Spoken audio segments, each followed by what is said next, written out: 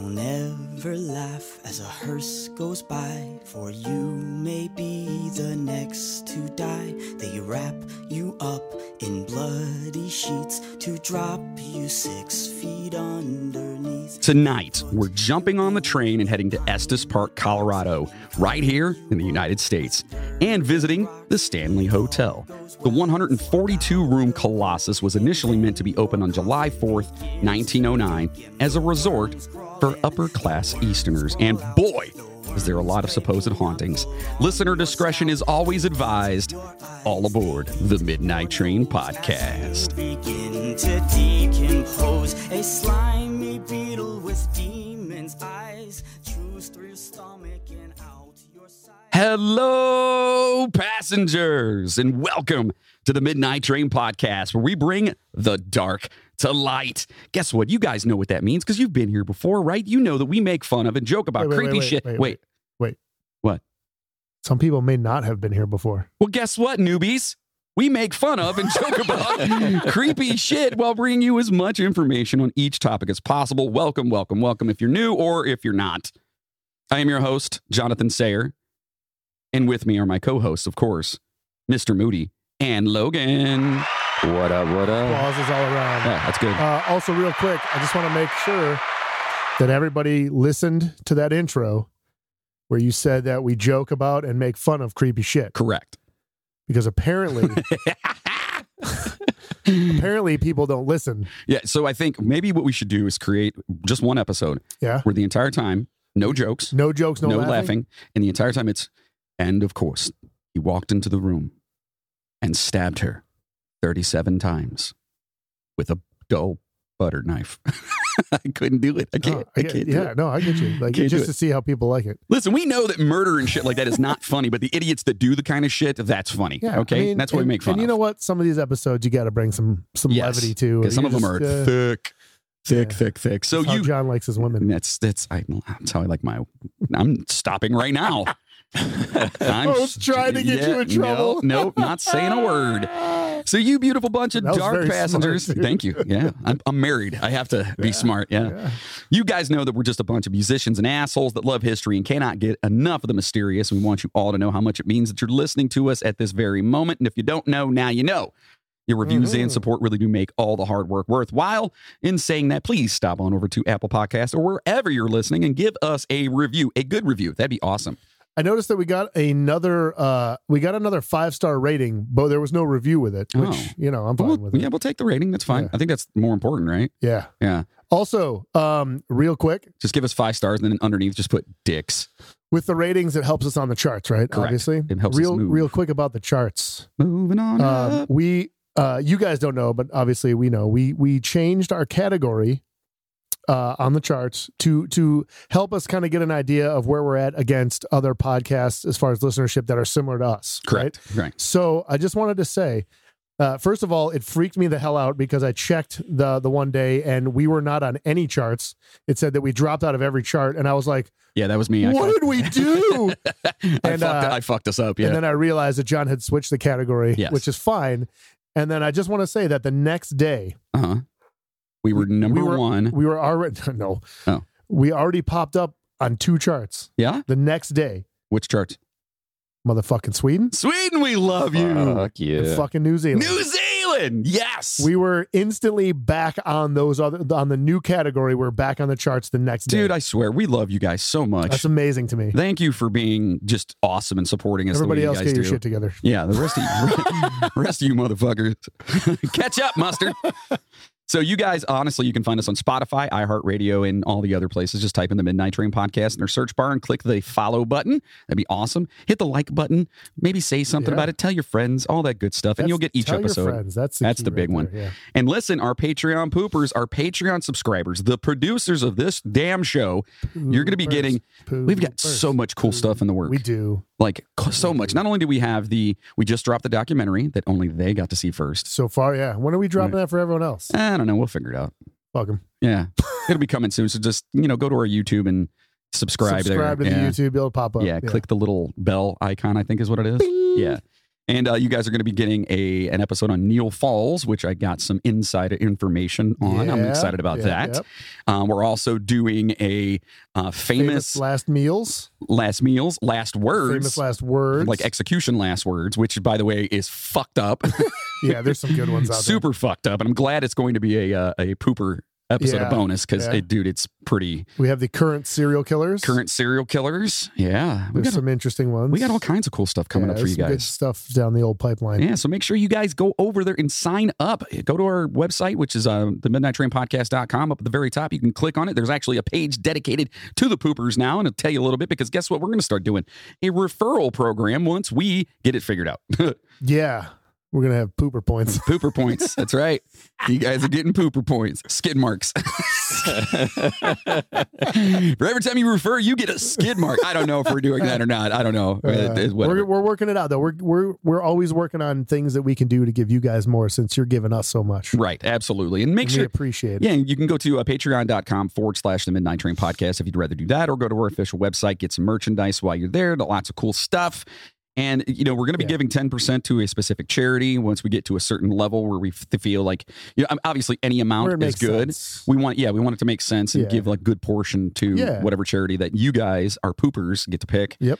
Also, in saying that, we have the Patreon only Facebook page, our regular Facebook group page, which is a blast, and so much more. But, you guys just get on there, type it, the Midnight Train Podcast, in the Google search bar, and just like everything. You'll find what you just need. Like everything. Yeah. Just do it, man. Just do it. So now listen, before we get into this, we got a listener message over. We did. Okay. We got a listener message. And I felt that it belonged in the beginning because how awesome the message is. Okay. So I'm going to read it. This is word for word. If there's any fuck-ups in here, whatever. All right. So, dearest Blackout, the Midnight Train Podcast guys. Oh. All right. A very close and sweetly dear friend of mine, he's a fan of mine too, turned me onto your podcast. You know him as Olive Chainsaw. Yes. Oh, no. Chainsaw. To me, he is my Ollie Boo.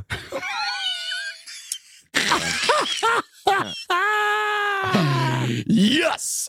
Oh, no. They go on to say 17 years we have known each other, and yes, I can still kick his ass regardless of what he says or how much he denies it. Okay. So to make a short story longish, the other day I was at work listening to True Crime Garage podcast, and that's a cool podcast. Yeah. I've heard a few episodes. Yeah. Right. It's not bad. And she says, I guess they are like your podcast rivals in a sense, because they're kind of like us. I guess they kind of do what we do, right? Is that what they do? Maybe. I've only heard like 2 episodes. Okay. And they were good. I'm not gonna lie. They were good. And they are from Columbus. I don't consider us to have rivals. No. We have compadres. Right. Companions. Right. Like we hold hands, right? Yeah, absolutely. Okay, whatever. Goes on to say, I'll give them a hug. I don't quite understand how Ohioans work out that stuff, talking about they're from Columbus and whatever. So anywho, I decided it was music time, and I start rocking out to I'm Not the One, which is a song from Blackout Superstar. And if you guys don't know, that was a band that Jeff, former co-host, and I were in for a very long time. Yes. Wait, you were in a band? All right, shut up. Anyway, while I was cussing out paperwork under my breath, I remembered about halfway through that Ollie Boy had mentioned your podcast. I, of course, texted him to make sure I remember the name right. I had it mixed up with Kid Rock's Midnight Train to Memphis and Journey's line Midnight Train to Anywhere. So you see, I had the Midnight Train part right. Yes. Allie Boo confirms it is Midnight Train Podcast, and so I fired up on my Amazon Prime Music app. Oh, okay. Suddenly, like 5 or 10 minutes into Gore Orphanage, my workday wasn't so grr and ugh and arg. Instead, it became more with pausing and nods here and there and pockets of muffled laughter. Let's fast forward to the near end of my workday on the wonderfully scientifically spooky podcast Friday. I was closing up my accounts and dispatch and remembered crap and a half. It's Friday. I start playing Whiskey Weekend. That's another song from Blackout Superstar. Wow. No earbuds for my earballs. Most of the folks around my office are already gone by 4 p.m. Not me, though. I crave that fluorescent lighting and recycled air. I needed that fix before the 2-day weekend. Anyway, I digress. So there I was, sound turned up slightly louder than a screaming crow, singing along to Whiskey Weekend. It had been that kind of week, and we know those weeks. Unbeknownst to me, one of our security dudes was just outside my door. He came in and said loudly, remember the music is kind of loud at this point, quote, what are you listening to? After I recovered from the jump scare and falling out of my chair and assuring the uncontrollable gut-laughing security dude I was not hurt, I said, "It's Boss, Blackout Superstar." A few other late Friday, early evening fluorescent lighting and recycled air addicts came in to see what the commotion was. They were pretty nosy with or without commotion. I had to restart the song. They enjoyed it. I showed them the video. A couple guys were genuinely worried that Ken hurt himself when he slipped out of the van. But back to your podcast. And by the way, if you watch the video for Whiskey Weekend, we were literally getting out of the van and doing the video. And we all stepped out and it had our names. And it was real dumb. Ken actually fell out and he legit fell and hurt himself, dude. Yeah, it was fucked up. So anyway, back to your podcast. I have wonderful paranormal experiences I can gladly share with you, as well as wonderful memories of the times I aggravated, annoyed, scared, made laugh, made pinch the bridge of his nose and shake his head, and of course made Ollie Boo smile. Following you guys on Instagram and subbed on YouTube. Thank you so much for that. Woo! Following on Amazon Prime Music as well. Do not have Apple, so I cannot give you 5 stars there. But I am telling other folks of this intriguing podcast. I love how it just flows with you guys. It doesn't sound scripted or rehearsed. It's genuine banter and the chemistry is great. I have listened to a few true crime and paranormal podcasts where it sounds like Ben Stein is talking, very monotonous. Bueller. She actually put that in there. That's what we were talking about earlier. Yeah.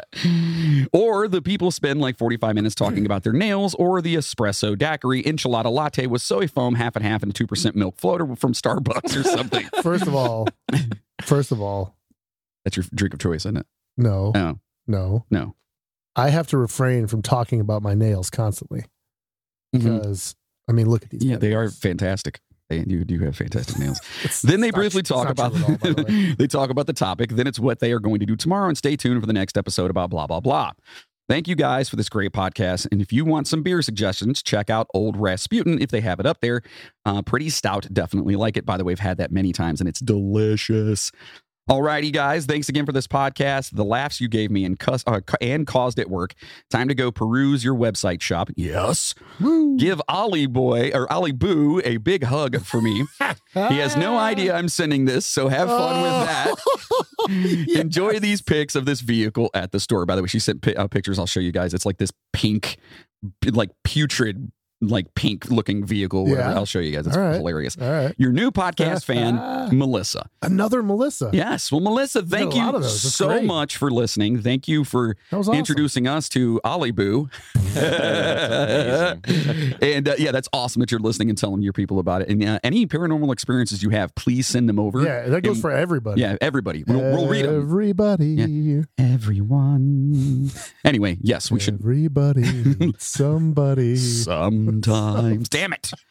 All right. So, Melissa, thank you so much. Everyone else, send your messages into us. I'd love to read them. I think it's fun to actually hear you guys' feedback. Yeah. I also have another one coming that's a little bit different and that's pretty fucked up. It's a guy that's writing a book about his, what was that? What's it called when you need to be exercised? Possession? Possession. Thank you. Yes. He claims that he was possessed and gave us the whole story. Yeah. And I will be reading that one of these days when I get a chance to kind of the whole story. Should we make that a bonus episode? Maybe we could call him. Yeah. Let's talk to him about it. Yeah. He seems pretty stoked about it. He seems like, he's writing a book and whatever. So yeah, maybe kind of cool. Let's do a bonus episode with him. We'll call him up. We'll talk to him. We'll see what happens. And hope we don't get possessed. Well, okay. All right. I know this one's a little bit again. This is going to be a little bit longer of an episode, obviously, because we're already freaking 12 minutes in. So sorry about that. It's not normally like that, but I wanted to read that amazing message. Yeah. So let's turn down the lights. Okay. Adjust our seats. Yep. All right. Hold on. Wait, before you do that. Yeah. Let me make sure I'm in the right spot so I don't look like an idiot. Again. More than I already do. Yeah, there you go. All right, go ahead. Let's grab a drink. Today it's coffee for me because it's early. It's like noon already. Happy Labor Day, by the way. Yes. Yeah, woo. Yeah, if you're working, well, sorry. Yeah. And let's get spooky, but first, here's a toast to all you beautiful motherfuckers.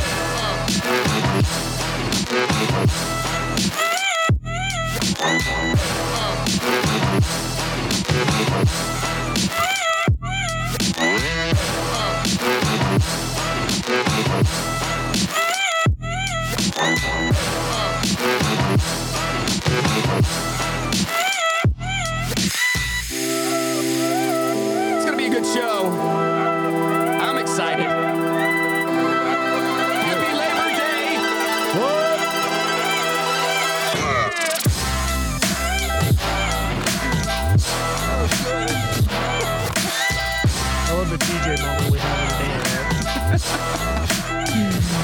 It's so good. Hopefully you're getting hyped up listening to this. You're in a good mood. You're off work right now and you're listening. Yeah. And if you're not off work, we hope you're getting triple time pay for it. Yeah. Also, can I take this moment to apologize to my wife and children for leaving them at the campground to come and record the show? Sorry. Love you. Today we are taking a cross-country train ride to the great state of Colorado here in the United States of America. Okay. Yes. On a side note, fuck John Elway for crushing our childhood hopes and dreams. Bastard. And if you don't know what we're talking about, go back and look it up. What was it, 1984? The Drive? Was it 84? No. What year was that? Was that the Fumble? That was the Drive. That was the Drive, That was the Drive, yeah. The Fumble was against... Was that against Denver too, though? It might have been. Fuck Denver. God, the fucking Broncos. Anyway, off to Colorado we go. And yes, it's for the weed. Ooh, well, partly. Yeah. No, partly. It's also to visit a landmark known to scores of horror movie fans the world over, the Stanley Hotel. Why, you ask? Because it's creepy, possibly haunted, and because we can do whatever the fuck we want. Yes. It is our show, and we're going to laugh if we want to. Even if we do get snowed by our local... podcast, and we'll laugh if we want to. Laugh if we want to. You would laugh, too, if you weren't a shithead. I don't know. Anyway, even if we do get snowed by our local entertainment paper for best local podcast. Oh, you motherfuckers. Yeah, we weren't even in there. We weren't even, I don't want to get into I'm not going to get into that. But anyway, we digress. Today's episode... It's going to go on the bottom of a bird cage. It's going to hurt. It's going to hurt for a while. I'm going to use that as litter for... That's right. Today's episode is about a hotel, but it starts with a man, Freelan Oscar Stanley. And with that, we dig into the history and creepiness of the Stanley Hotel. You guys know how we do it. We throw the nerd stuff at you first. What? Is it a hotel, a motel? Holiday Inn, say what? Freelan Oscar Stanley was born along with his twin brother, Frances Edgar Stanley, on June 1st, 1849 in Kingfield, Maine. I wonder who was older. I didn't find that. Oh, I don't know. It says twin, so yeah, I don't know. Yeah, one of them has to be older, though. Well, they can't come out at once. Poor mom. Poor lady. Although their family was not wealthy, education was highly valued and knowledge of science, poetry, and music were encouraged from a young age. In 1859, at the age of 9, Freelan and Francis started their first business together, refining and selling maple sugar. Pretty cool. Nice. At 11, their great uncle, Liberty Stanley, that's an amazing name, Liberty Stanley. Can I just say, if you do a little bit of research into this family, their fucking names are like incredible. I mean, Liberty Stanley? Dude, they named like there's like a Ulysses Grant Stanley. There's like they named like everybody after, like most of the people in the family were named after historical figures. That's amazing. It's phenomenal. Yeah, that's awesome. Well, Liberty Stanley, who had raised their father as his own son, taught them the art of violin making. Ooh. That is awesome, first and foremost. I know there's a in Maine. They have I think they said it's possibly the first one he ever made. Oh, no shit. In like a museum, yeah. That'd be cool to see, yeah. And by the age of 16, Freelan had completed 3 instruments. In 1883, Francis developed a machine that coated dry photographic plates. By the age of 16, have either of you guys ever like actually built a piece of equipment? Yes. A musical piece of equipment? Yes. You lying sack of horse shit. I've taken a rubber band and put it on a cardboard box and made a guitar. Yeah. What are you talking about, dude? I'm not talking to you. I have done like from when I was 0 to 16, I did about absolutely 0, and then from 16 till now, I've done about the same. Okay, at least you're possibly less. You're consistent. Possibly less. Yeah, done negative. Yeah, you're consistent. You've done negative stuff. I mean, I went back in time. Most things I do are negative. So, after receiving a patent for their process, the brothers set up a factory in Newton, Massachusetts to manufacture the plates. This is where they've made all their money, pretty much. This is how everything started with them. Yeah, they became very wealthy. Yeah, you'll see why in a second. Yeah, in the summer of 1897, they attended a local fair where they witnessed a French inventor demonstrate his steam-driven car. Oh. Apparently impelled by his wife's inability to ride a bicycle, Francis vowed to build something that his wife could ride. So awesome. Yeah. Mm-hmm. The French inventor. Oh, oui. Perhaps I know this guy. Do you know him? I don't know. What is his name? Is his name in there? It does not say. Well, he must not have been that important then. That means I probably know him then. You probably do. Yes. Because you don't know anybody important. That just fucked up. So the French inventor steam car was the driving force, get it, Francis needed. After the fair, the brothers began to develop a steam car of their own. The brothers formed a car company in 1898 and produced their first steam car, which was dubbed the Flying Teapot. Not the greatest name in the world, no offense. I love it. The Flying Teapot. I think it's great, dude. You get in the horn when you hit it. Sounds like a shitty wrestling move. The Flying Teapot. You get in the car and you hit the horn and it goes, I'm a little teapot. like some wrestler, his name, he's like the Mad Hatter.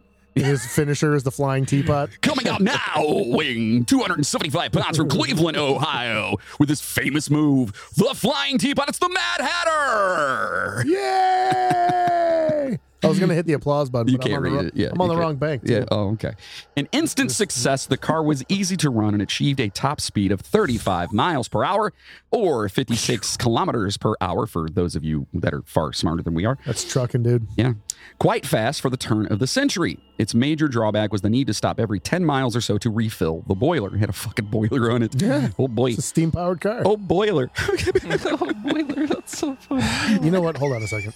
Just for that, damn it. I'm really, going to actually get up. I have to wait for this. Nope, moving on. Damn it. Punishment. That's what you get. The brothers sold their company after only a few months, but they returned to the business of making cars in 1902 when they formed the Stanley Motor Carriage Company. They staged various events to publicize their steam cars, including racing up mountains and racing against gas-powered cars. Yeah, they set all kinds of records. Yeah. Eventually, the Stanleys sold their photographic plate business to George Eastman and concentrated on the manufacture of their steam cars, which came to be known unofficially as Stanley Steamers. And if you don't know who George Eastman is he related to Eastman George Kodak? Oh. Gotcha. Ooh, so he became Kodak. Oh, they got Kodak money is what you're saying. They got Kodak money. Oh, boy. They got Eastman Kodak money. That's money. That's where they made their money. Nice. And Stanley Steamers is not to be confused with the Cleveland Steamers. The carpet cleaner either. Right. Right. Which I thought it was for the longest time, I swear to God. I mean, it might have something to do with it. I don't know. So the brothers continued to build race-winning steam-powered cars. In 1906, one of their cars, the Rocket, driven by Stanley employee Fred Marriott, set the world's record for the fastest mile, 28.2 seconds, which is a speed of more than 127 miles per hour. In 1908. In a steam-powered car. 1906. Yeah, 1906. In a steam-powered car. Yeah. That's fucking impressive. I wonder if it like whistled the entire way. Like a teapot? Like a teapot. That's why. Do you get it now? Why they call it the Flying Teapot? Yes, I get it. Because it probably did. Jesus Christ. Fucking face. And you could probably make tea in it. He's got a little valve on it.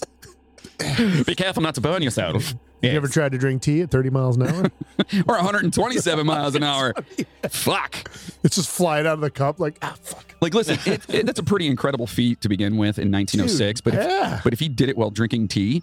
Making tea, just like, okay, just flying down the straightaway. Like, he's just driving like, it's Earl Grey! I'll tell you, though, you'd be holding it and it would just be flying out because the wind would be sucking out. He's like, I'm trying to catch it. So in 1918, unfortunately, Francis was killed while driving one of his automobiles. Oh. He swerved to avoid an obstruction on a mountain road and plunged down an embankment near Ipswich, Massachusetts. Yes. Gosh. Not a good way to die. You call me Francis, I'll kill you. What? What is that from? Stripes. And you call me Francis, I'll kill you. And I'll kill you. Let me guess. You'll kill us? Calm down, Francis. Calm down, Francis. At the time of his death, the Stanley Motor Company had suspended automobile production to manufacture engines to pump out Allied trenches during World War I, which is awesome. Nice. After the war, Henry Ford's Model T soon came to dominate the American automobile industry, which, by the way, I've heard lots of stories of Henry Ford. Like, he was a pretty cutthroat dude. Yeah, a little bit. Oh, yeah, he was a dick. You had to be back then, though. Yeah. Developments in gas-powered engines and the limitations of steam cars signaled the end of the steam auto era. The Stanley Motor Carriage Company ceased production in 1924. So in 1903, at the age of 54, Stanley was stricken with a life-threatening resurgence of tuberculosis. That good old TB that seems to pop up in every fucking thing we do. Like, Jesus. Hey, look, when you do historical things. I guess. TB's everywhere. It is. It ran rampant. I mean, what are you going to do, you know? Not get TB, I hope. Well, you know. Yeah. Good luck with that. Yeah.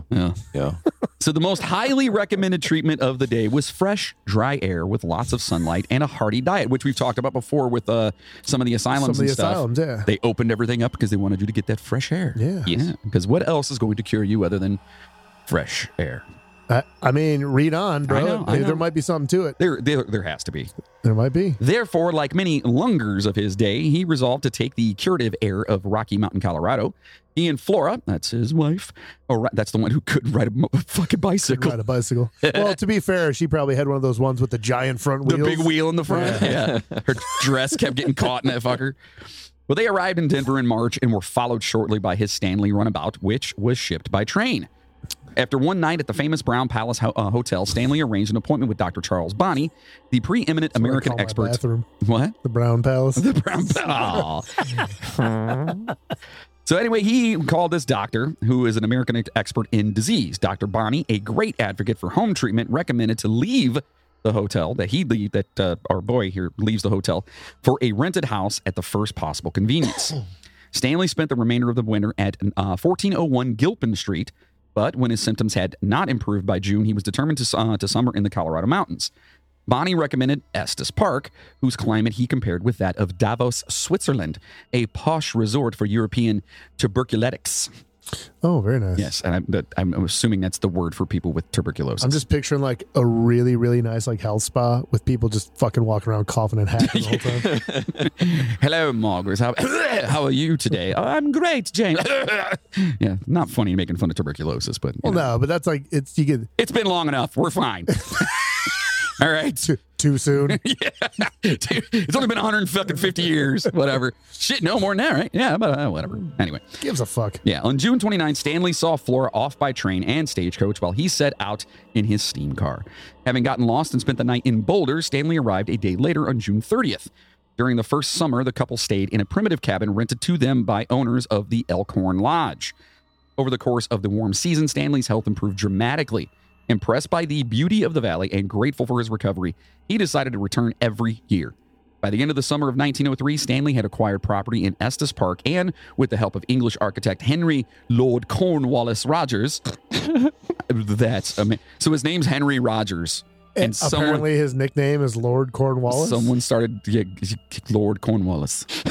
Your name's, for now on, Mr. Moody, is going to be Duke Fingerpuller. I don't like that at all. Doesn't matter. I gave it to you. It's stuck. Your name tag will be here on Monday. You've already got your shirts ordered. That's right. Shirts already done. So anyway, this Lord Cornwallis guy who the Stanleys had recently met, he began the construction of Rockside, his home in Colorado. Completed in 1904, that's the Stanley home, by the way. Completed in 1904, the Stanley cottage was built with 4 bedrooms, gracious living areas, and a modern kitchen so that Flora could actually entertain summer guests because they were socialites. Yeah, they were absolutely. Like super socialites. By 1907, Stanley had all but recovered, which is awesome. And we can make fun of him for coughing now. There you go. There's something to that fresh mountain air. Right. And fresh mountain air. Fresh.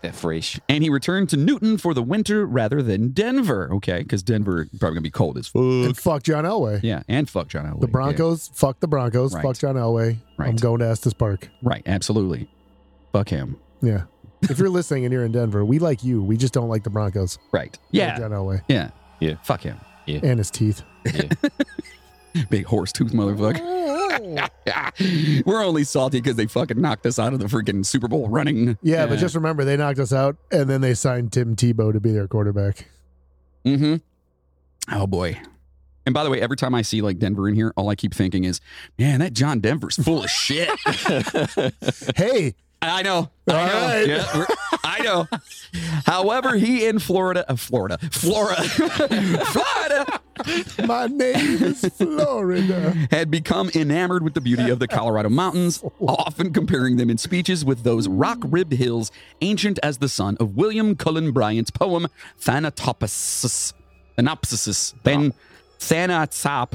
It's Thanos. Thanatopsis. Thanos' thesis. Thanos' thesis? Thanos' thesis. Is that the snap? Maybe. It's Thanatopsis. Yeah. Yeah. That's what I said. Yeah, that's what he's been saying, dude. You're not paying attention? Not content with the rustic accommodations, lazy pastimes, and relaxed social scene of their new home, Stanley resolved to turn... I know, that sounds great to me. He decided to turn Estes Park into a resort town. Of course he would. In 1907, construction began on the Hotel Stanley, a grand hotel catering to the class of wealthy urbanites who composed the Stanley social circle in Newton. To power the new hotel, Stanley constructed the Fall River Hydro Plant. This dude paid to have a fucking hydro plant. So awesome. And again, this is 1909. Yeah. Which consistently brought electricity to Estes Park for the first time. It's actually consequently. And that's what I said. No. What did I say? You said consistently. Well, same thing. In 1909, there's no water. Their 100-room East Coast colonial-style house was unveiled, equipped with running water. Remember, this is 1909. Electricity and telephones. The only amenity... It's only 7 numbers. Remember? Can you call the other room? Which room? 2. Boop. 2. I'm sorry, you've reached 3. No, I'm sorry. Oh. I was looking for 2. Yes. Can you knock on the wall? The only amenity the hotel lacked was heat, as the hotel was designed as a summer resort, which... makes sense. It makes sense in 2 ways. First of all, it's a summer resort, and you want the doors open and stuff like that. You know how much money they're saving on heating a 100-room fucking hotel? Especially in 1909? Yeah, you know what I mean? Like, and boilers, not having to put boilers in and shit like that. Like, but, I mean, if anyone knew how to do boilers, it's this fucking guy. Yeah, I guess that's true. It's still it costs money. He could have just put like 50 of those cars in the basement. Remember all those old cars? Put them in the basement. It'll heat the whole place. Where's the fucking teapot? A 2/3 scaled down second lodge was finished a year later. While this might seem ambitious, it's worth noting the top floor was dedicated exclusively to children and nannies. Okay, that's because all those people were like, "I'm vacationing. I don't want my fucking kids around me." Yes, Mildred, take the kids and go upstairs. Send them upstairs. Yes, we don't want. At least it wasn't the basement. We don't want to see them for the next. How long are we here? week and a half, right? Right. Bobby, I love you. See you in a year.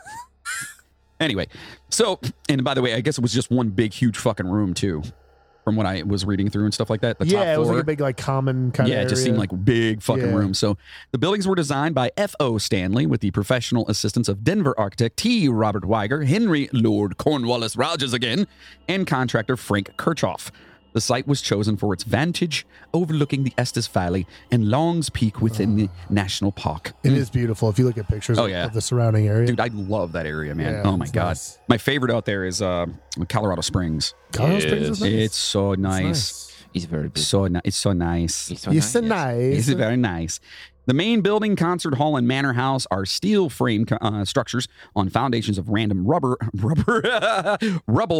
granite with clapboard siding and asphalt shingle roof. Okay, so it's what they had at the time. Yeah. Okay. Yeah, that was probably like really nice at the time. Right. Originally, Stanley chose a yellow ochre color for the building's exterior, which just looks like baby shit. Yeah. I love ochre. With white accents and trim. Every guest room had a telephone, and each pair of rooms shared an ensuite bathroom with running water supplied by Black Canyon Creek, which had been dammed in 1906. Ensuite. Yeah. I like all the posh words in this one, by the way. So you had to share your bathroom. Yeah, you had to. You had to share a bathroom with a perfect stranger. Yes. Yes, perfect stranger. Oh, Balky? Cousin Laddie! I don't even he's great but every time I think about that dude, it's just Beverly Hills. Beverly Hills. Oh, yeah, for sure. Which is the same character. Get the fuck out of here. No, you get the fuck out of here. I mean, it's pretty much the same character, let's be honest. Guy. Whatever happened to that dude? I don't know. Yeah. Anyway. He wasn't a Stephen King movie, actually. Oh. It was a really shitty miniseries, The Tommy Knockers. Oh, yeah, I remember that. Yeah. With really bad fucking CGI at the time. Sounds fun. Yeah. He was in that. So anyway, every guest, again, they shared stuff and did whatever, especially the bathroom. So the floor plan of the main hotel, completed in 1909, was laid out to accommodate the various activities popular with the American upper class at the turn of the 20th century, and the spaces were decorated accordingly. So they just sat around making fun of poor people? Yeah, absolutely. Absolutely. Where are the children? I bet they're with their parents, aren't they? I just imagine that's how they all laugh. I don't know. Anyway, so the music room, for instance, with its cream-colored walls, originally green and white, picture windows, and fine classical plasterwork, was designed for letter writing during the day and chamber music at night. Cultured purists perceived as feminine. So if you were to write letters and listen to orchestral music. That's a feminine thing. That's for women, right? That's what the women folk do.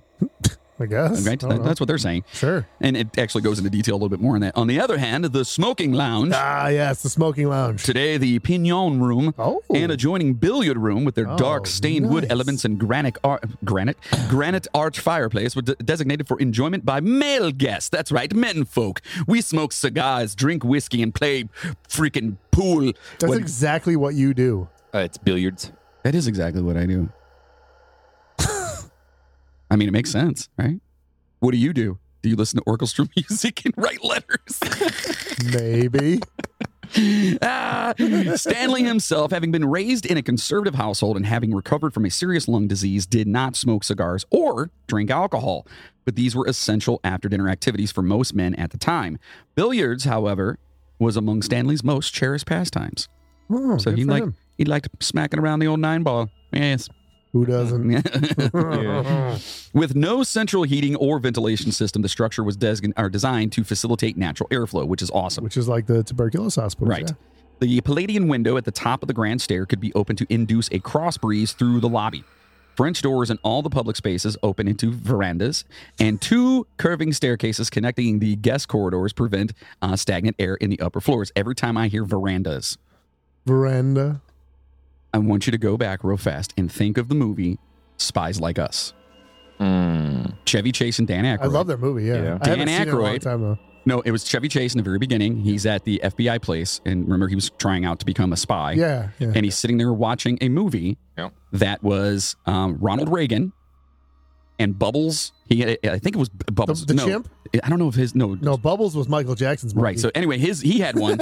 It might have been Bozo or something like that. I don't remember. I think it was, yeah. But all of a sudden, Bonzo? And I forget, maybe Bonzo. But anyway, in it, it's an old 50s movie, and they're like, said something about kiss him in the veranda or something like that. And he pops up and says it, Ronald Reagan does. And Chevy Chase is sitting there, like, eating with headphones on, laughing while his dude next to him is looking at him like, are you going to do the test? So every time, I don't know, that's really meandering off the topic right here. I'm sorry, but every time I hear veranda, kiss him in the veranda or something like that, I don't remember, but I go back to, anyway, I digress. I'm sorry. Sorry, folks. That's what we do. You know that. Anyway. So although the main hotel is now heated in the winter, guests still depend on natural ventilation for cooling in the summer. Very nice. Within a few years of opening, a hydraulic elevator was put in operation. In Fucking elevator? An elevator. And they got everything. Elevator go up the hole, elevator go down the hole. In 1916, the east wing of the main building was extended in the rear, adding several guest rooms. Around this time, the alcove of the music room was added. In 1921, a rear veranda, was enclosed, forming a room that currently serves as a gift shop. Around this time, it was added, around 1935, the hydraulic elevator system was replaced with a cable-operated system and extended to the 4th floor, necessitating the addition of a second cupola. Cupola? And it's cupola. Francis Ford? Yes, Francis Ford cupola. Anyway, it's basically the little pitch thing that goes on top that it's like its own little, it looks like a bell tower almost. Sure. Yeah. Anyway, I had to look that up again, even though we talked about it in another episode. Did we? Yeah. Okay. Anyway, so they did that to house the mechanical apparatus. Yeah, you gotta have something. Yeah. Originally a porte cochere. Oh, yes. Or a covered entrance large enough for vehicles to pass through. See what I did there? Anyway, it's just a big fucking door. It's a gate. It's a big entryway that you drive through when you, Right. It extended from the central bay of the front porch, but this was removed when the south terrace was converted into a parking lot in 1983. Oh, no, I'm sorry. I read that wrong. Into a parking lot. Then in 1983, a service tunnel was excavated, connecting the basement level corridor to the staff entrance. That's awesome. Right. It is cut directly through the living granite on which the hotel rests. The concert hall east of the hotel was built by Stanley in 1909 with the assistance of our boy, Lord Cornwallis, the same architect who designed his summer cottage. According to popular legend, it was built by F.O. Stanley as a gift for his wife, Flora.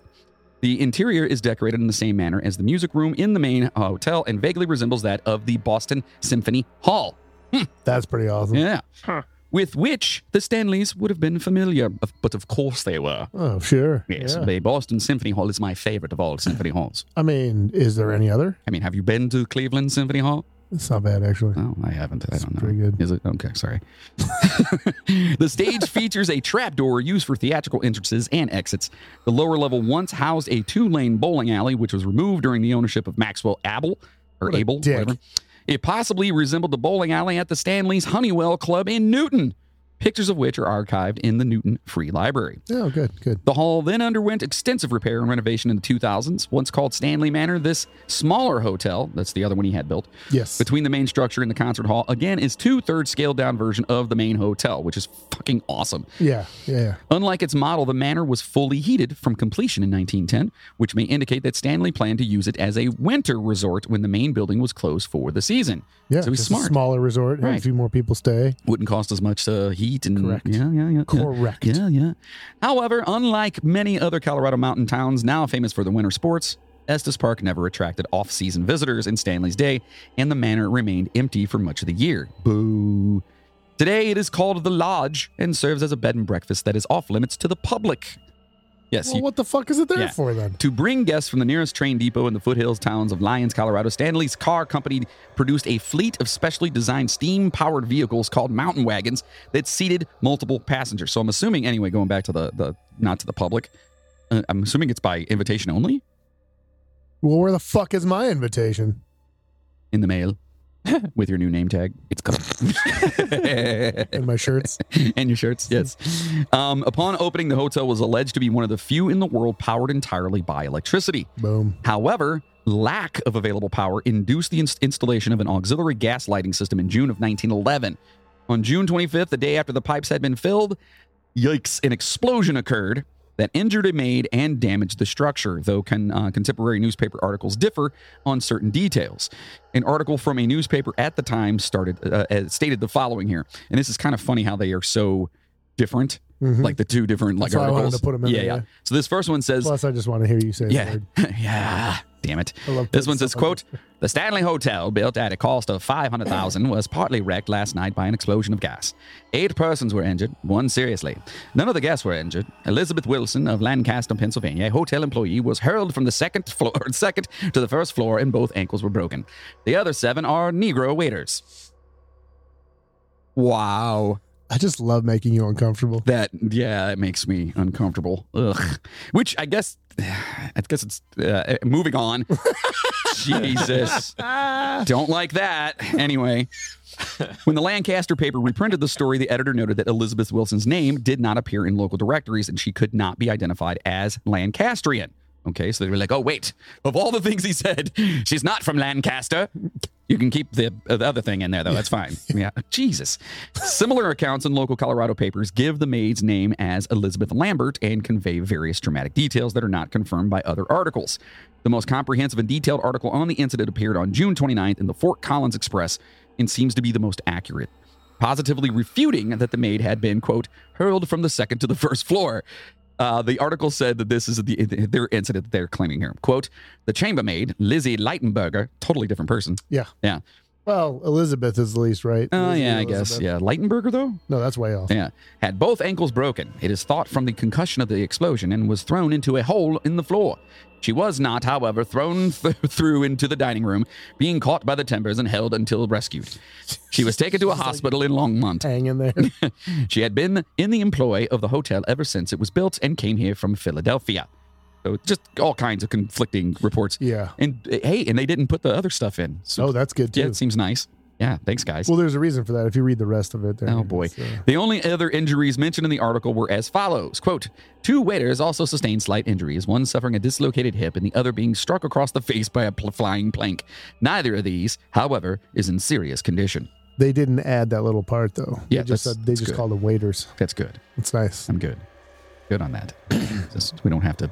Jesus, anyway. What's he got to do with it? Stanley operated the hotel almost as a pastime, remarking once that he spent more money than he made each summer. It was an invite-only gathering place for friends, and Hautmond, I had this word too, Hautmond, that's it. At the time, it's H-A-U-T. Hautmondi? No. Is it Famunda? It's Hautmond. Hautmondi. And meaning for fashionable society. Ooh. Yes. So, this podcast is most definitely meant for the au monde. No. Right. Or the exact fucking opposite. Anyway, the bougie bastards over here. John Philip Sousa. Hey, just remember, there's more of us than there are. That's right. There's more ugly people than there are pretty ones. So the renowned former U.S. military composer John Philip Sousa directed the band at the house's opening, which is pretty cool. This is fucked up, by the way. I started laughing. I read this and I was like, wait, what? And I had to reread it, and then I just started laughing. I'm like, wow. His autograph on the bottom of Flora's piano, which Sousa actually tuned himself, was mistaken as graffiti by a tuner in the 1990s and fucking removed. They took off John Philip Sousa's fucking signature. That thing would have been worth so much money. Not that it's not now. Can you imagine that guy, like, when he realized, when they were like, oh man, this sounds great. Hey, where'd old Sousa's autograph go? And he's like, I don't know. I didn't see it there. Yeah, somebody must have. I'm gonna go. I'm glad you like it. It sounds great. I'll see you guys. Yeah. Don't worry about paying me. I'm out. Yeah, right, yeah. This one's free. This one's on the house. Yeah, pro bono for you. Yeah. Please don't kill me.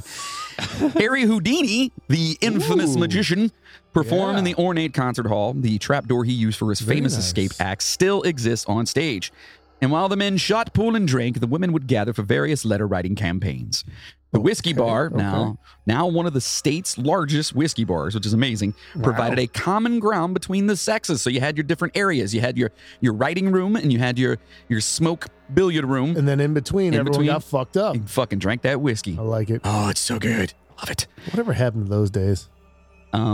People happened those days. I guess so. Like, whatever happened to the day where you just, like, you hang out with your friends, your wife hangs out with her friends, and then you all get together and drink whiskey. We should start that back up. Can we do that? Can we start like a movement? Maybe. To do that? I mean, we'd have to not do it exactly how they did it, because that's some sexist shit the way they're talking about it, but... Well, shouldn't it be? No. What do you mean? They get to drink whiskey. I know. Okay. Yeah, that's very sexy. Why? What? Huh? In 1930, Freelan sold the buildings to a corporation who transformed the property into a hotel. With the nearby national park still growing, their success was minimal. After attempts at a revival, the property was sold to John Cullen in the mid-1990s. He's probably the guy that found the fucking... He's like, okay, listen, the only reason I'm buying this hotel is because John Philip Sousa's signature is on that piano in there, okay? Now, listen, do we have a deal? He brought in Yeah. We have a deal, right? He's like, yes, of course, because it makes it worth so much more. Yeah. Great. Now, I have a guy that's really good at, like, cleaning pianos. Yes. He tunes and cleans them. It's wonderful.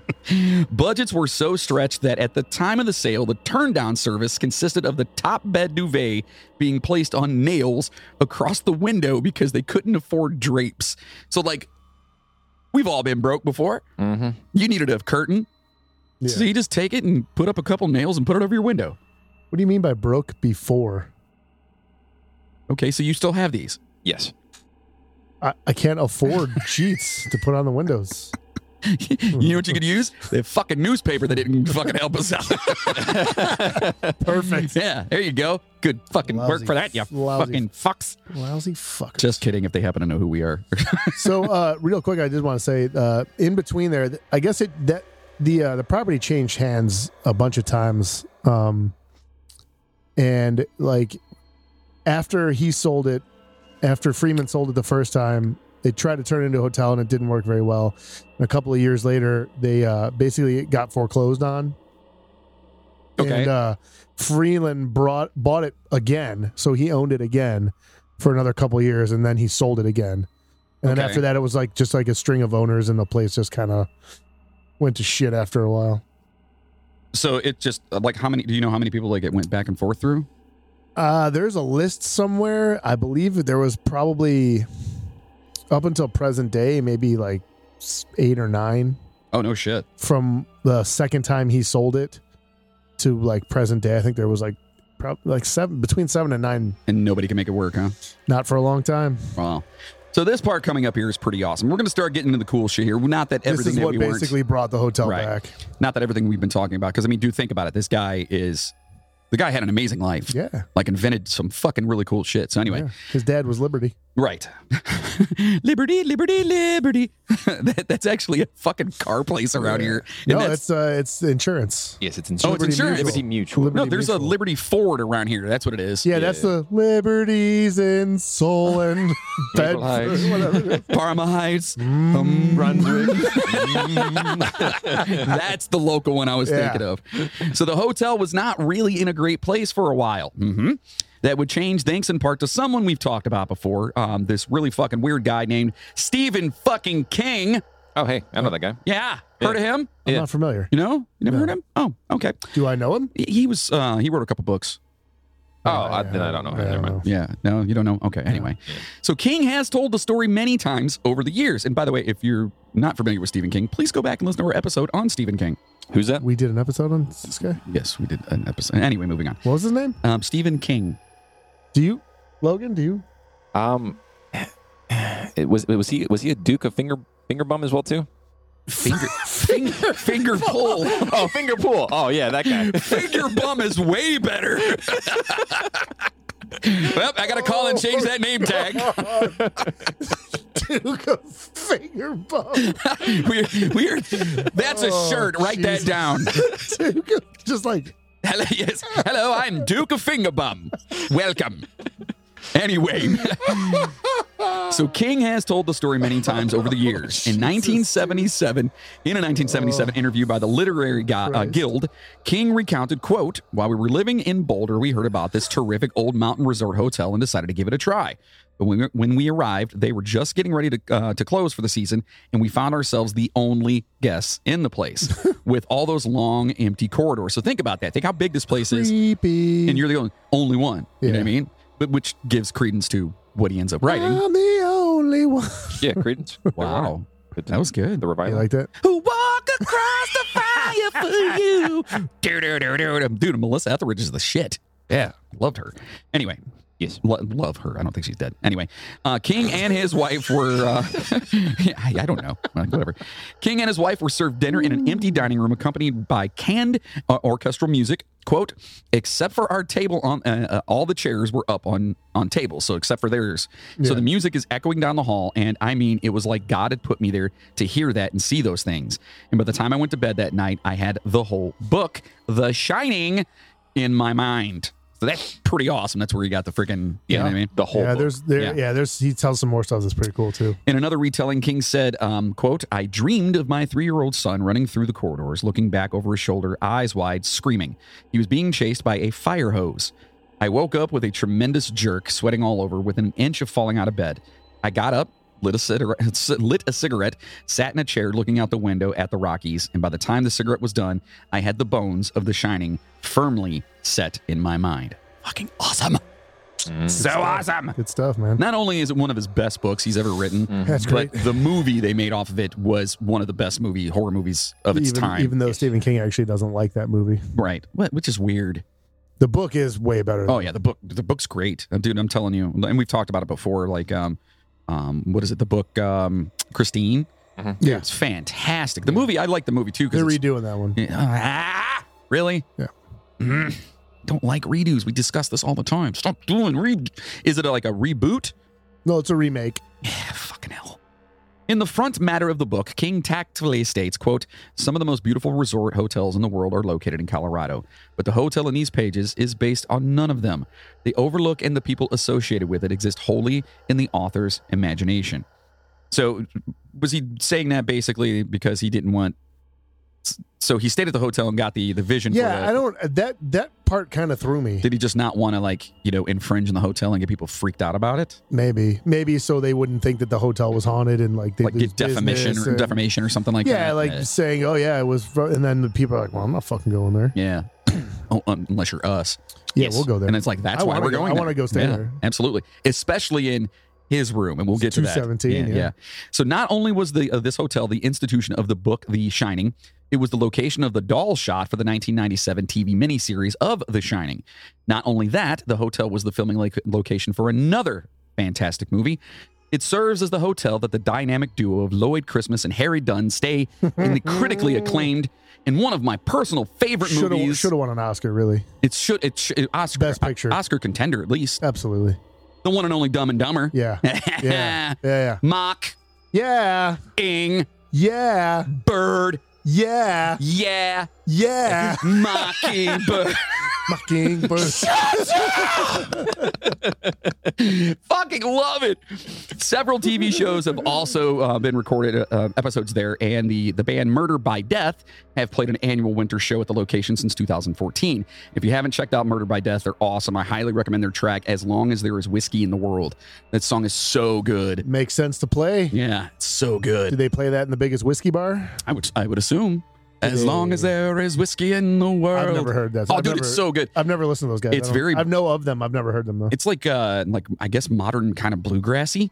Oh, but it's very slow in the beginning, where it's like ding ding ding ding ding ding, and then it kicks in with the, as long as there is whiskey in the world. Oh, dude, it's so good. I'll have to check it out. Yeah, it's so awesome. So you guys check that out. It's super fun. So King's novel is based on the famous Stanley Hotel in Colorado, like we said, but the exterior shots in the movie are Oregon's Timberline Lodge. Kubrick agreed to change the infamous room number from 217 to 237, which does not actually exist in the movie, because the hotel was worried people would not want to stay in the room in the future. Or it becomes so fucking iconic that you can't fucking stop people from staying there. Yeah. Ironically, room 217 is most often requested at Timberline Lodge, according to the hotel's website. Duh. All right, so all of that is well and good, but let's be honest. We're here for another fucking reason. The weed. And the creepy shit. Oh. Yes. Oh, yeah. Oddly enough, the history of the hotel didn't hold much to attribute to possible haunting or paranormal activity, but that hasn't stopped the belief of many people that the hotel is haunted. So let's check out some of the haunted spots and some stories. Are you okay with this, Logan? Do you need a blanket or anything? I would like a nice tall glass of warm milk, if you don't mind. What? You taking a nap? Can I sit on your, You know what? Can I sit on your nap? You know what you could get? A swift kick in the ass. You can shut the fuck up. Yeah. Okay. What did that say? How about a nice warm glass of Can I trouble you for a glass of warm milk? How about you trouble me for a glass of shut the hell up? You're in my world now, Grandma. Read the name tag. It says Duke Fingerbottom. You're in Duke Fingerbum's world. Oh, my God. So let's talk about, first and foremost, room 217, perhaps the most famed spot in the Stanley Hotel. This is where horror writer Stephen King spent the night and got the inspiration for his 1977 bestseller, The Shining. You can soak up the same Rocky Mountain views Does that it say say that on there? No. Okay. I said that. Did I put that because do you want to get sued? Yeah. That's all I always do that. So anyway, you can actually look out and see the mountains that he actually looked at. You know what I mean? Which is awesome. And an added amenity, which I think is fucking great. The room has a library of King novels in it. So you can literally go there, stay in his room, and like read all his books. Can you? Yep. It's so dope. Yep. So dope.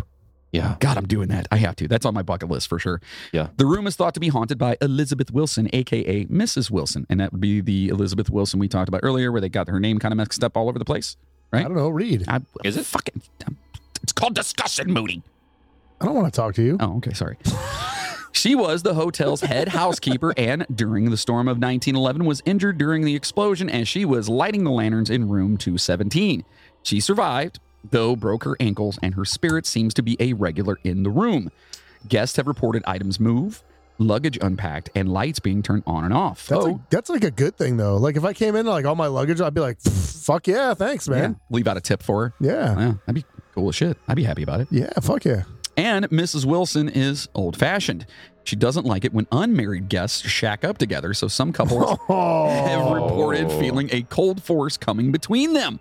That's a poor choice of words. Yeah, I didn't write that. They're in bed and all of a sudden, why is it cold? What is that? Are you using lotion? What is this? Jesus Christ. Oh no. It just sounds so horrible. And that's why people think we're classy. That's why we're a hot Monday. We are a hot Monday.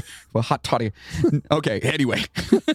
One of the biggest myths about the room is that it's never available, which is not true. You can actually book it and stay there if you have the balls. And guess what? And we're in. I'm pretty sure you have to have a lot. I think it's expensive as fuck. Oh, yeah, it's probably stupid. I was reading expensive. that the rooms there cost anywhere from like $199, which, for a big fan, that's reasonable, to like $800 a night, which I'm assuming is probably that one. Yeah, Logan, do me a favor. Yes. Look up the Stanley Hotel real quick and look for room 217 and let me know if there's a price on there. And see how far it's booked out. Yeah, and see how far it's booked out. Absolutely. Because we need a vacation. What was the room? 217. Do you think she'd be pissed if the three of us shacked up together? Are we? My little spoon? Am I in the middle? Yeah, you're the lucky Pierre. Yes. Yeah. Well, I feel bad for you because if it is upset, it's going all over you, buddy. It is going to come in between us. It's going to come in between us. Hey, dude. Right nut. Hey, left nut. Who's the penis between us? Dude, all the rooms there have 42-inch HD TVs. So does my living room. What's your point? Yeah. I'm just saying it's pretty. I think Econo Lodge has that now. All right, let's see. The Red Roof Inn or whatever. Let's book this, guys. They'll leave the light on for you. What is that, a Motel 6? Yeah, Motel 6. We'll leave the light on for you. So the next one we're going to talk about here is the vortex. From an architectural standpoint, the staircase between floors in the hotel's main guest house is a stunner. It sounds beautiful. But the area has also been... Awesome. It's been dubbed the vortex, a natural spirit of energy. It's also known as the rapid transit system for ghosts that are known to haunt the hotel. It's a natural spiral of energy, not spirit. Oh, I read that incorrectly. Yeah, you did. I actually wrote it properly. Yes, a spiral of energy. Thank you. Spiral. When I get it right, I want to make sure that you say it right. It's a spider. No. Spider. No. Oh, no. Okay. Let's talk about the concert hall. There's a lot of paranormal hubbub said to be happening in this famed concert hall. Paul, one of the well-known ghosts haunting the Stanley, was a jack of all trades around the hotel. Among his duties, enforcing an 11 p.m. curfew at the hotel, which could be why guests and workers hear, "Get out," being uttered late at night. Hey, baby, get out. Get out. The area is also a favorite spot for hotel founder Flora Stanley's ghost to play the piano. That's amazing. She did like the piano. She's probably still pissed that they took that fucking name off there. Oh my God, dude. I wonder if she haunted that guy for the rest of his life. Yeah, for sure. Oh, if anyone got haunted for him. You son of a bitch. Yeah. A few of Paul's antics here. A construction worker reported he felt Paul nudge him while he was sanding the floors, and tour groups on the Stanley Ghost Tour have reported he flickered a flashlight for them. Okay. Oh, that's nice. Yeah. Another ghost. That's actually the second time that's mentioned in this. Yeah? Yeah, it comes into play later, too. Okay. Another ghost known to wander about the concert hall is Lucy, who quite possibly was a runaway or homeless woman who found refuge in the hall. She entertains the requests of ghost hunters, often communicating with them with flashing lights. Stanley historians, however, aren't quite sure about her pre-death connection to the hotel. So she's there. They just don't know how she got there. Yeah. Yeah. Maybe she just needed a place to go, She's like, Yeah. Why not? Sounds like a good place to be. This looks fun. Yeah.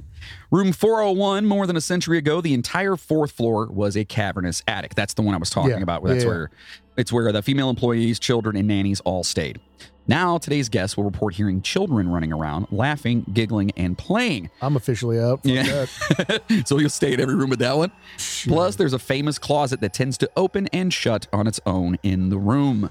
That comes into play later, too. Oh, boy. Room 428 here.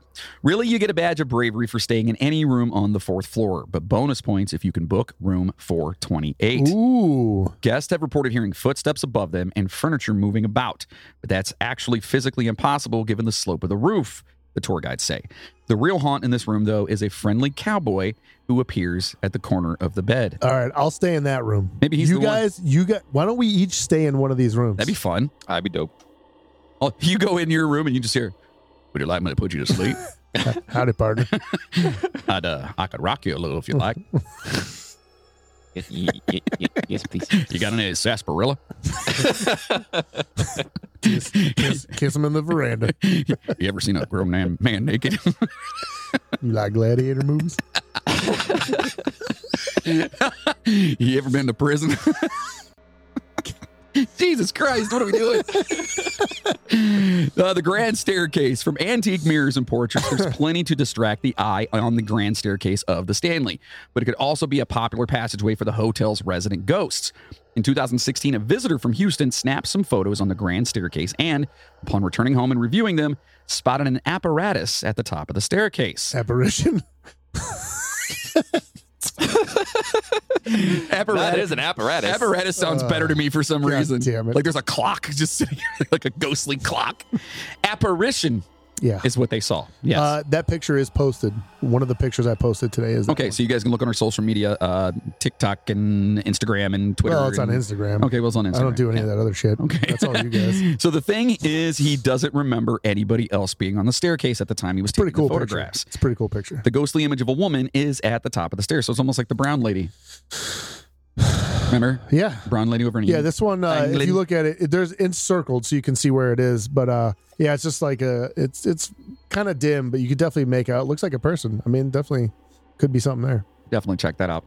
The underground caves. If you go on the 75-minute night spirit tour at the Stanley, you don't have to be a hotel guest to get in on it, but you should book in advance. It says your tour will come to an eerie halt at the end with a visit to the underground cave system.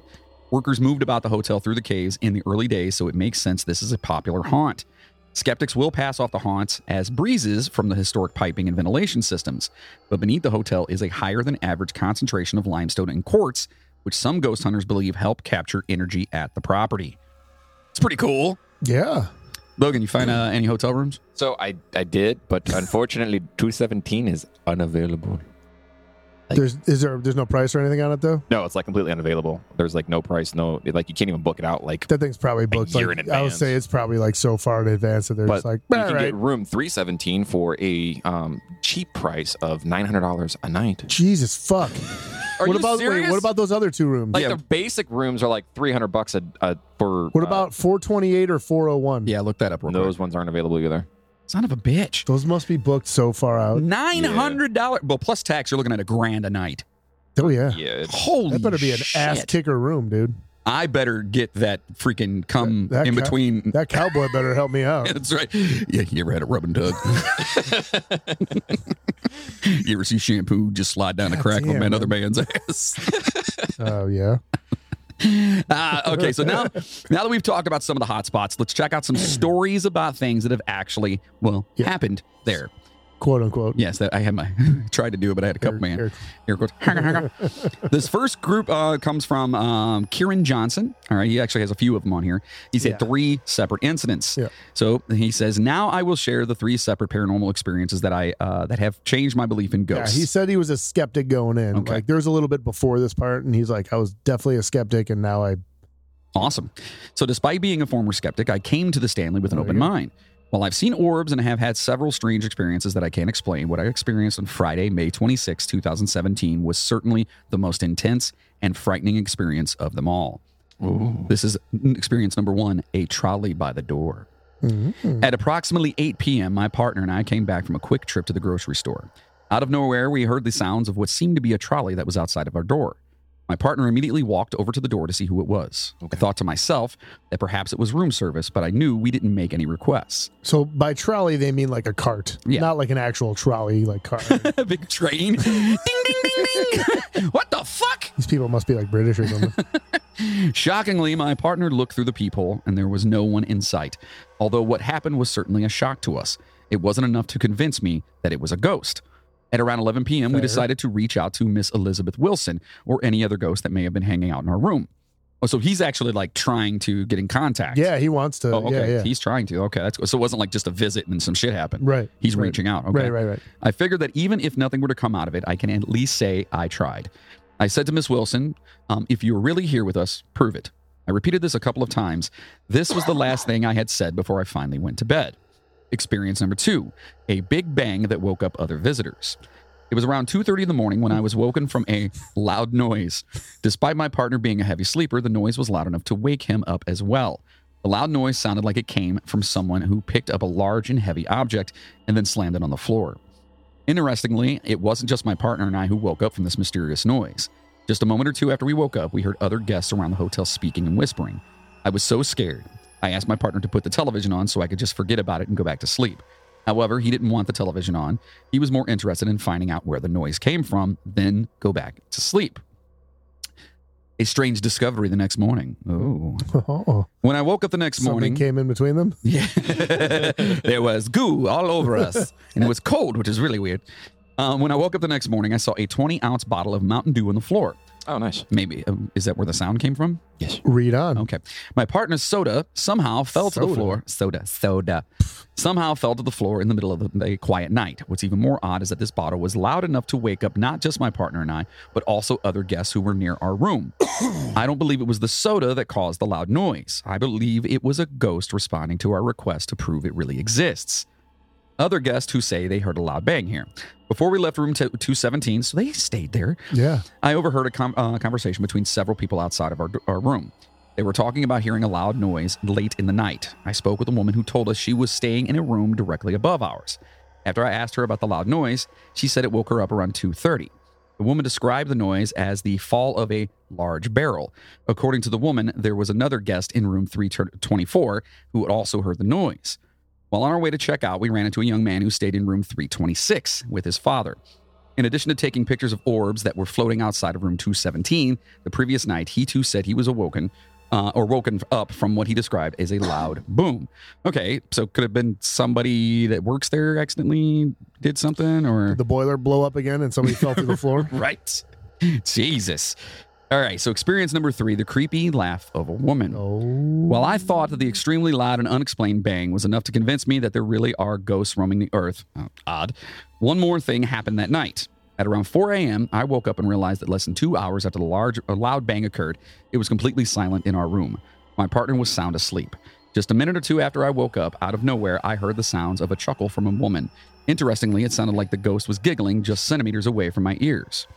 I believe that the chuckle had probably come from Elizabeth Wilson. Although it certainly was frightening and quite creepy to me, I was extremely tired. I quickly went back to sleep. For more information on the strange ghost story... Sorry. But anyway, if you want to check out this ghost story or whatever... Yeah, there are some other cool stuff. It's at oddietiesbazaar.com. All right. Or you can go to stanleyhotel.com too. The other thing that I thought was interesting about that story is she said that she thought that it sounded like the giggle was coming like very close to her face.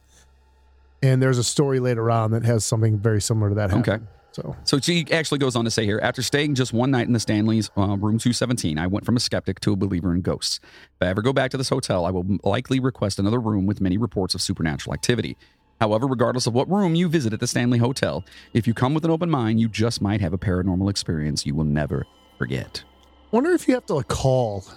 Like, they don't put those rooms on the website for specific, like you have to call and request like 217 or 408 or none of the 400s, none of the 200s are available. Only like 300s are available.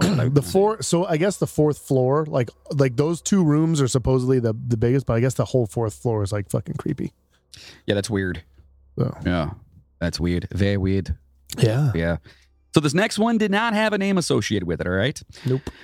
Quote here, over the weekend, about 15 coworkers and myself had our company trip to the Stanley Hotel in Estes Park, known for being Stephen King's inspiration for The Shining. Mm-hmm. We took an 8 p.m. ghost tour where we joined about 15 other people to get guided around the property and told stories about its history and creepy things that are said to have happened. Love it. Yeah. We were told to take lots of pictures. That's a good business. That's a good company fun. trip. Absolutely. Yeah, that's a great company trip. Have you ever had a cool thing like that with any companies you've ever worked for? Mm-mm. Yeah, me either. No. I just got a Jelly of the Month club. Sorry, I had to do it. Anyway, we were told to take lots of pictures, I'm sure, to try and, capture orbs or ghosts. Many green orbs were caught in pictures, but I don't think anything is as creepy as the photo taken by my coworker, a little girl in a hot pink dress who was definitely not on our tour. And apparently, years ago, a young girl between 12 or 13 by the name of Lucy was squatting in the basement of the concert hall, which is where the photo was taken, and discovered upon plans to begin some construction. She was forced to leave. The night got below freezing, and she froze to death. Aww. Everyone on my tour has vouched that the girl was not on our tour. Who wouldn't remember someone wearing that hot pink, obviously? The man pictured is our tour guide. No one would have been in front of him. I am convinced this is the ghost of Lucy. Just one more added note, though I doubt if anyone would believe me, but there was only one time throughout the tour where I felt any strange energy or feeling, and it was right here heading down to the basement of the concert hall. Here's your little kid ghost, buddy. Yeah.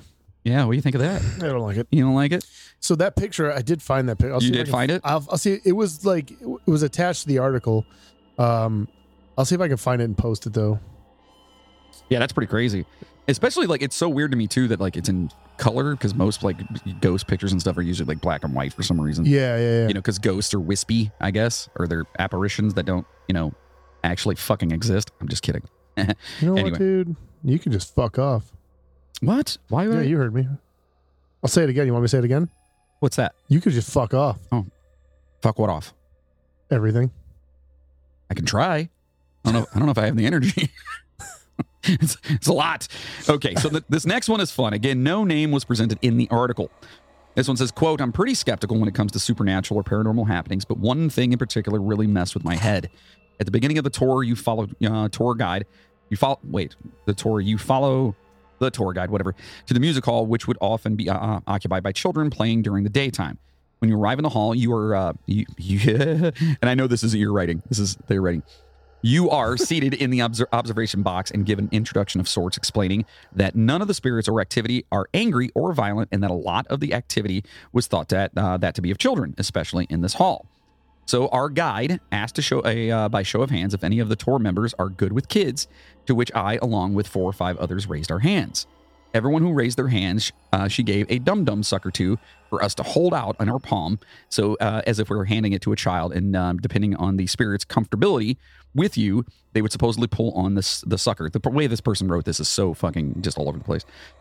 Some people claimed to feel movement. Some didn't feel a thing. I personally felt and watched this fucking sucker drag from the middle of my hand all the way off to the ground. What? That's fucking crazy. That's crazy. Oh my, what? All right, that might fuck with me a little bit. I'm not going to lie. Yeah. I got a sucker in my hand and all of a sudden this thing starts tugging it out of my hand. It's tugging at your sucker? Yeah, tugging at my sucker. Lots of sexual connotations in this. That's weird. A little bit. Hey, all so right. That's crazy though, man. Do you guys want to go to this hotel? They do an awesome night tour. That's the one we were talking about. Yeah, but how much is that? Guess what? It's only $28 a person. It's cheap, right? But you have to have like 100 people. No, it's only 60 minutes long. Oh, lame. Yeah. Well, a fucking plane trip, or the plane's going to cost more to get out there. Yeah. I don't know. Plus 900 for a room. That's why you got to stay there. Yeah, it's $3 cheaper if you're a hotel guest. Wow. It's what? $8 if you spend cheaper? $900, if you spend $900 on a room, we'll take $3 off the tour. Yeah, first of all, you better give me a free tour. Yeah. It better be way over an hour, and there better be an HJ in my future. Wait, for $900. Dad, you're kind of old. You have a AAA card, right? What the fuck? Yeah. Okay, it's a little cheaper if you're a AAA. Oh, AAA. I have AAA. Yeah. It's a little cheaper for AAA. I was thinking AARP. Also, if I'm not mistaken, your ASCAP card gets you discounts on stuff too. Yeah? Yeah. I don't have one of those. Oh, okay. Wait, you have a card that shows off your ass? Yes, my ass crack card. Yes. Gotcha. ASCAP. It's a songwriter's anyway, moving on. Another fun story here. Quote, when I was a kid, the Stanley was just a pretty hotel with dumpy rooms. 1970s canary yellow and olive drab borderline crap hole. Yikes. We never stayed there. It was just a place to get a good, cheap lunch. Wow, this dude doesn't sound like he likes the place very much. Obviously, this was before the miniseries when it was still cheap and not haunted. Okay. Anyway, I'd screw around and explore the hotel because hotels are fun to screw around in and explore. My brother, my sister, and myself were wandering the hotel after lunch, poking our heads into open rooms and whatnot. Well, we round the corner of the hallway, and to our right is a small opening in the wall of the hall leading to a set of very narrow and steep circular stairs descending into pitch black darkness. None of us had the cojones to check it out. We wish we had. I never saw that staircase again. So the staircase just showed up? I don't know. Apparently it was like in the wall, and maybe they were like maybe they closed it up. And no one knows where that was at. That's kind of creepy. Yeah. Another one here. My ex-girlfriend and I went there around New Year's a couple of years ago. I can confirm it is very haunted. On the 3rd floor, my ex turned white as a sheet. Turned white as a sheet after stopping in front of a particular door. I asked her what had happened. She said that something had ran their hand from her backside up to the nape of her neck. It was the cowboy. There was no one else around us. Partner. When the what? Descent? Docent. What the fuck's a docent? No fucking idea. All right, whatever. I'll look it up. Got all the tour members gathered around the door. I would say tour guide. Is that what that is, right? Gathered around the door. She had the experience at. She began to tell the group about an apparition that likes to grope pretty young ladies and run his hand from their backside up to their neck. Chainsaw. Oh, man. Oh, man. You mean Ollie Boo. Ollie Boo. All right, here's another one here. The ballroom. Quote, it's absolutely beautiful and haunted. My sister lived in Colorado for years, so one winter we were visiting, we decided to make the trip to Estes Park. Well, being the rule breakers we are in my family, we ditched the official tour and took our own. We came across this big room with chairs covered in white cloth. We decided to play ghost and drape the cloths over ourselves, pretending to be ghosts and take pictures. We, of course, thought we were hilarious. The ghost decided to delete every picture we took in that room. All the photos we took before and after were still on the camera. Just the ones where we were playing ghost were deleted. Weird placed. That's crazy. That's crazy. It's kind of like, how do you really explain that?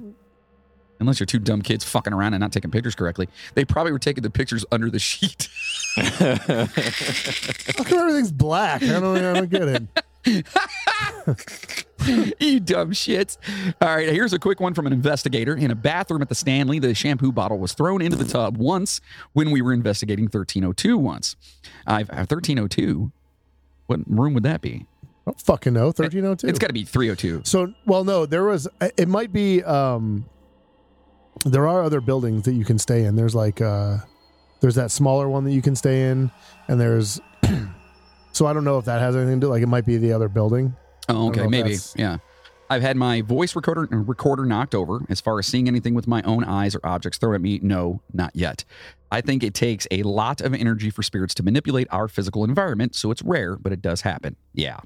Okay, that's pretty crazy. Let's see here. One more. This is a retelling of a Coyote of Sisters. Yes, the Coyote of Sisters. Was that the Coyote Ugly? Yep. Yep.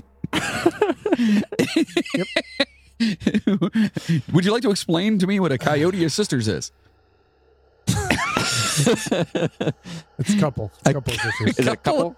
Okay, so Are they a pack? So you know how I always have issues with the word some? It always changes it to I had since. to change it 4 times today. Yeah. I swear to God. Coyote is the other one that every time I do couple, for some reason, like who the fuck uses coyote that much? That's so weird. Your Yeah, I phone don't know. does that, dude. Oh my God. It changes everything. Listen. Every time some, it changes it to either since or fucking dinner. On a side note here, Patreon. Sign up for Patreon so we can get Moody a new phone, because the I phone, do actually, my screen's fucked up. the phone he's currently using literally changes the most basic words into Yeah, it senseless doesn't make any words. sense. That doesn't even, like, it turned couple into coyote. So on a side note, it does that even when I'm not fucking. It does, because you know how it'll change words anyways, even if you don't swipe. If you type it in, but it does it even when I'm not fucking swiping. Well, I'm not a 90-year-old man, so I don't swipe.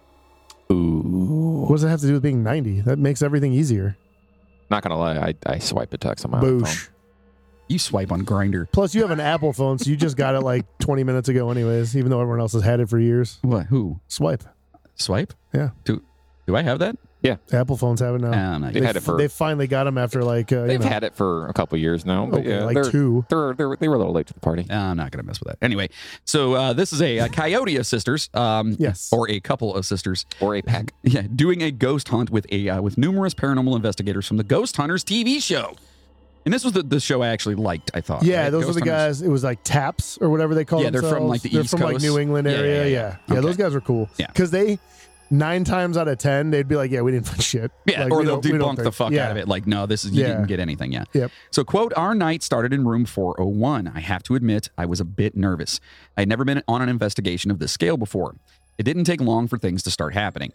Sitting patiently, my sister began to feel what she would later describe as waves of rolling chills that extended from her feet all the way up to her head, as well as the sensation that all of her hair was standing up on her head. Simultaneously, a fellow investigator's K11 or K2 meter, which measures electromagnetic frequency or EMF, began to light up, denoting a change in the room's electromagnetic field. Unbelievable. Dang, dang, dang, dang, dang, dang, dang. Sorry. Send me a last time. They didn't want that. Sorry. Anyway, paranormal or not, we were jacked, and the night was only beginning. Woo. Down the hall in room 418, my sister and I had our first encounter with an ovulus or ghost box or spirit box. At one point, the ovulus said Dawn, my sister's name, as well as dime, which is a word image that a fellow investigator had agreed to use as a trigger word to communicate with her recently deceased mother. That's kind of fucked up. This fucking box is talking to you? Yeah. Ugh. Says your name. I'm Like, so if we go to that thing and we're just standing there with a spirit box and it's just like, John. I don't know. What if this... Oh, boy. Fucking what if we had one of those spirit box things and we just heard, hey, baby. That'd be the most amazing thing in the world. Dude, I'd be like, all right, I don't need to ever see anything else again. Yeah, we're this good. Shit is real. Yeah, we're good. Yeah.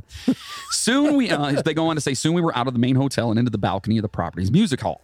Once our group got settled in, we heard shuffling sounds from the stage and main floor. At one point, a mini Maglite flashlight, which was set up to turn on and off with an ever so slight twist of its lamp head, turned on without assistance.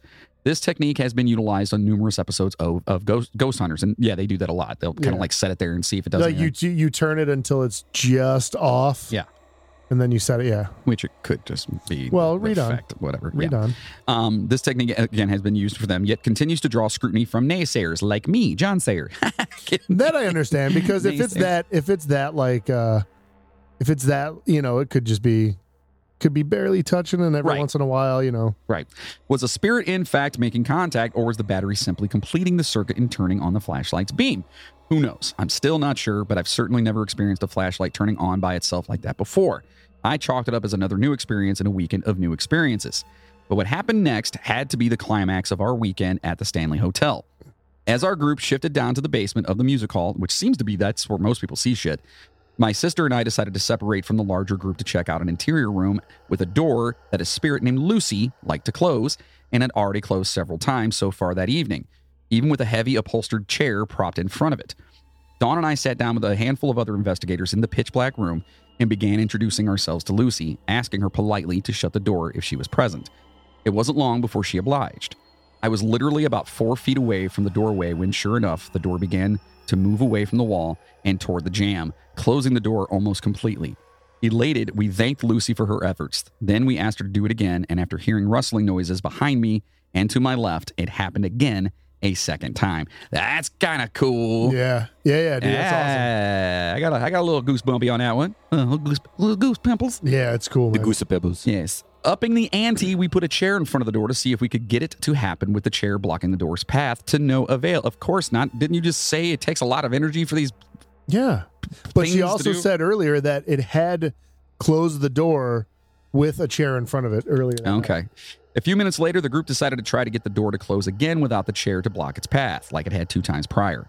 Moving the chair myself, I pushed the door tightly against the wall to ensure the door wasn't leaning forward, building momentum and closing due to some mechanical issues such as a faulty hinge. Makes sense. At least they're thinking of all these things. Yeah, you know what I mean? Yeah, that's what you like to see that, right. You know. But I couldn't make it start a closing motion without a deliberate effort. Clearly, something had to be shutting this door, right? We asked Lucy a third time to please shut the door, and almost as if on command, the door began to shut again. About halfway between the completed motion, I yelled, "Slam it!" And that's exactly what happened. We experienced the door shutting a total of 5 times, a 4th time after asking Lucy to give us a sign she wanted us to leave, and the final time when the door closed behind us as we were leaving the room. Oh, what? That's cool. Yeah, that's it's just like, now get the fuck out. Yeah, I did what you wanted. Leave, bitches. Yeah. Before long, we were off to famed room 217, the one that had King himself, that Stephen King had stayed in, the one that had inspired King to write his book, you know, The Shining, that we've mentioned 30 fucking times in this. What's that? Huh? Who? The book. I still don't know who this guy is. Stephen King? About the comic? I don't get it. Yeah, he's an author. Oh, he wrote the action novel, right? He wrote many leather-bound books. The novellas? Anyway, and the one that the impetus for coming all this way in the first place. So it was the reason they wanted to go to this place because they've heard rumor, right? Purportedly haunted by an extremely tidy chambermaid, the host investigators purposely littered random items across the bathroom floor in hopes that Mrs. Wilson would tidy up during our time there. Interestingly, my sister heard something in the bathroom almost immediately upon turning the lights out. It turns out that a photo taken before the lights were turned out would show the items had indeed moved from their original locations. Coincidence? Could very well be. This is what they're saying. But hard to argue. What the fuck is that a coincidence? Yeah, I don't know how you really get a coincidence out of that. Yeah. Unless she said maybe the noise, and I don't know. Like, how does that, like, how do you take a picture of something, turn the lights out, stand there for a few minutes, hear a noise, turn the lights back on, and shit's in a different spot. How is that a fucking coincidence? Seems pretty on point to me. Jesus. But anyway, she said, or they said, hard to argue at the same time. As 1 a.m. came and the night's investigation ended, the activity continued even into the next morning. Up at 6 a.m. to pack up, check out, and make the drive back to the airport, I heard the distinct sound of female laughter. I immediately thought, who would be up at this hour, especially after a long night of investigating? Then something told me to check the closet, the bathroom closet. I really didn't want to look, but I did anyway. My heart skipped a beat when I saw a plastic access panel to the crawl space behind the closet removed, now laying precariously in front of the opening. A quick glance into the space revealed the customary plumbing and electrical works. But why the laughter? Was it children playing in the hall? Was it coming through coming through all the way from room 401? What exactly caused the panel to become dislodged from the screw that was holding it in place anyway? The questions raced and the answers eluded. It really was anyone's guess, and considering where I was and the weekend I had just experienced, I wouldn't have wanted it any other way. That's awesome. Yeah. And it could be cool little coincidences and stuff where maybe that was already down. Maybe it was already off. Yeah. But where'd the laughter come from either way? Yeah, you know what I mean? We got to go. Oh my God, it sounds so amazing. Yeah.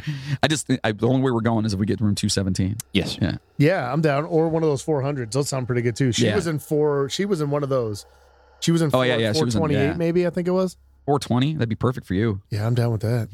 Especially in Colorado. In Colorado, where it's legalized. Legalize it. So that's some crazy stuff. What do you guys think about the Stanley Hotel? We know this is a little bit longer. We got in some really cool shit. I thought it was going to be longer. I think we went through it pretty quick, though. Good. We thought it was awesome. It's actually something I wanted to do for a while. But you know what time it is? I do. It's everyone's favorite time of the show. The end? Damn it. The movies! And now, boys and girls, it's your favorite part of the show, the movie review. Which top 10 movies will make the cut today? Yeah, it's the movies. Doing the Charleston over here. Come on, see? I feel like it's appropriate for this episode, especially. Absolutely. Old Stanley and Flora would have loved it. Yeah, and just thinking about like the scenes from back in the day in The Shining, where they're like the old timey scenes where he's at the bar talking to the bartender and shit. Yeah. Oh yeah. So we are talking about the very best and worst Colorado horror films to watch this Halloween, basically says. Yeah. So we're just going to say the worst and best Colorado horror films. There's 9 on this list. Nine times. And Nice. listen, if you guys are from the Colorado area and if you've been to this hotel, please let us know. If you've had any inkling or if you know someone that has, we really want to hear what you guys have and if you haven't been to this hotel, then just don't tell us anything. Right. Yeah. What? Yeah. Seemed counter-conducive, but okay, whatever. So this very first one on here, this is actually one of Moody's favorite movies. That's not the first one. You got to scroll down further. Oh, I thought that was it. Starts right there. Oh, never mind. Well, this is actually one of our favorite movies. It is. No, it works out there either way. And of course, it's The fucking Shining. Yeah. Of course, you guys all know about The Shining. It's where, all work and no play makes Jack a dull boy.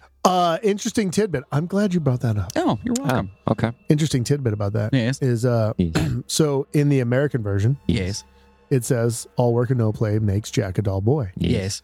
So what Stanley Kubrick did for that scene, because he knew that it wouldn't translate properly into other languages. Okay. He actually went through and made sure that when they did the translations in the movies and the overdubs, that he picked out a phrase in all the languages. Holy shit. That would make sense in the same way. Did he really? Yeah. Wow, that's cool. Like I know, or at least have the same kind of effect. Like that he's like, I know I remember the German one. The phrase that he used in German was like, "Don't put off tomorrow what you can do today." Okay. Like that kind and like there was a bunch of different.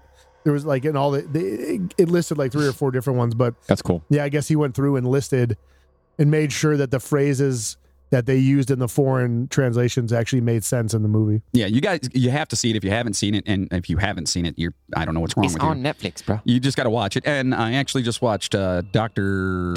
Sleep. Dr. Sleep. It was okay. I've heard it's all right. It was all right. It's him grown up, right? It's him grown up, and he's got The Shining, and these people are chasing him down because they consume The Shining so they can keep their Shining. Oh, yeah. So like a Highlander. Because if you didn't know what The Shining was, it's actually just like ESP. It's like a a sense. So, that you can talk to people. Right. Like near your mind. Yes. Yes. From long distances as well. Right. Yes. So this movie obviously stars the one and only Jack Nicholson. Correct. And Shelley Duvall. Yes. Olive oil. Johnny. Olive oil, right. And it's just some little kid. It's a great fucking movie. Just go watch it. I'm not even going to get into it.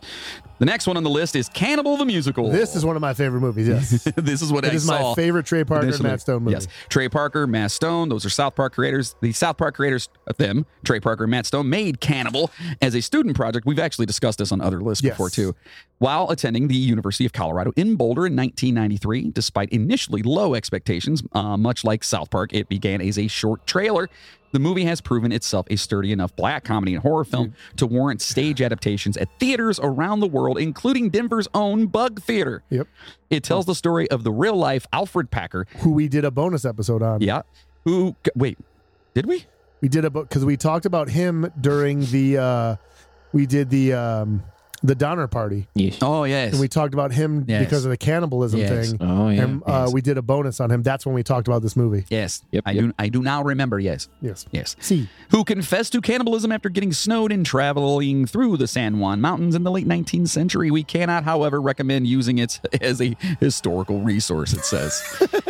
True story. I've never seen it. It's so good, dude. I've never seen it. I'm going to have to watch it. It's fucking funny. Yeah. It's a musical. It's legit. I mean, it's the songs. It's amazing. I think I can convince my wife to watch it. I'll just be like, you want to watch this musical with me? Yeah.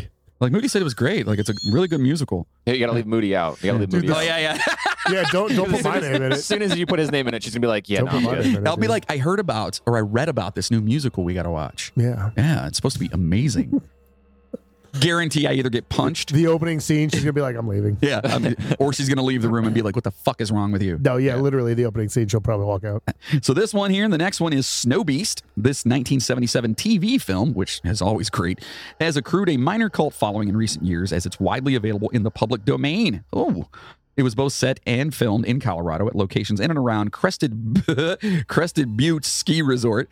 It's unintentionally hilarious in all the best ways, leading the comics in Denver's late mile high sci-fi outfit to spoof it, the Mystery Science Theater 3000. Nice. At live shows while issuing limited edition posters that are approximately 1,000 times more accomplished than the movie's own terribleness. That's awesome. They say it's like one of those movies that's so bad it's good. Yeah.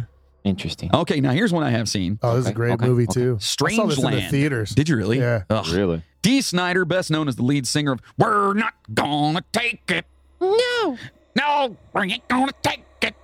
That was my Dave Chappelle version of Dee Snider singing Twisted Sisters. I knew instantly too. I'm like, why is he saying? Oh yeah. Anyway, he's a lead singer of Twisted Sister. Wrote this modern primitive horror flick about torture and the nascent dangers of the internet, and it's based loosely on some of his band's early 1980s music. Filmed in and around Colorado Springs and Denver, including at the latter's Church nightclub. It's set in the fictional town of Helverton, Colorado, where the sadistic Captain Howdy, played by Snider, is wreaking havoc. Yeah, it's craptastic on nearly every level, but I think it's a great movie. But remains a time capsule of 1998's digital anxieties and our fetish for serial killer procedurals. It's true, though. It's pretty dark, especially when it came out. It's pretty dark, man. When did it come out? Mid-90s, probably like 97. 98 maybe? Does it say? Yeah, it just said 98, something like that. The soundtrack was fucking amazing. Yeah, it's pretty fucking twisted. I'm not going to lie. It's crazy. You guys get a chance to watch that. Yeah. This one, whatever. Phantoms. Ben Affleck, you the bomb of Phantoms, yo. So bad. Author Dean Koontz has often been called the poor man's Stephen King, but there's no apples to apples comparison for Phantoms, his worm-ridden mashup of supernatural horror tropes. Set in the fictional Colorado ski town of Snowfield, this is a cabin fever meets the Thing tale of people versus environment with an ancient evil manifesting in frequently eye-rolling ways. A respectable cast including Peter O'Toole, love him, Rose McGowan, meh, Liv Schreiber, and Ben Affleck. Liv Schreiber's not bad. She's all right. is more an indication of where those actors' careers were in 1998 than the actual quality of the script. As a bonus, it was actually filmed in the former mining town of Georgetown, about 45 miles west of Denver. Quote, I guess it's kind of cute in a dorky sort of way, McGowan's character Lisa Paley said of Snowfield. Just you wait, Lisa. Yeah. It was okay, I guess. I mean, it was, you know what I'm saying? Here you go. I don't know where he is. We'll have to call him one of these days. But this is not George A. Romero's 1985 zombie Also, classic. On a side note, I said Liv Schreiber's okay, and you said she's all right. Or I said he's great. You said she's all right. It's a dude. It's a guy.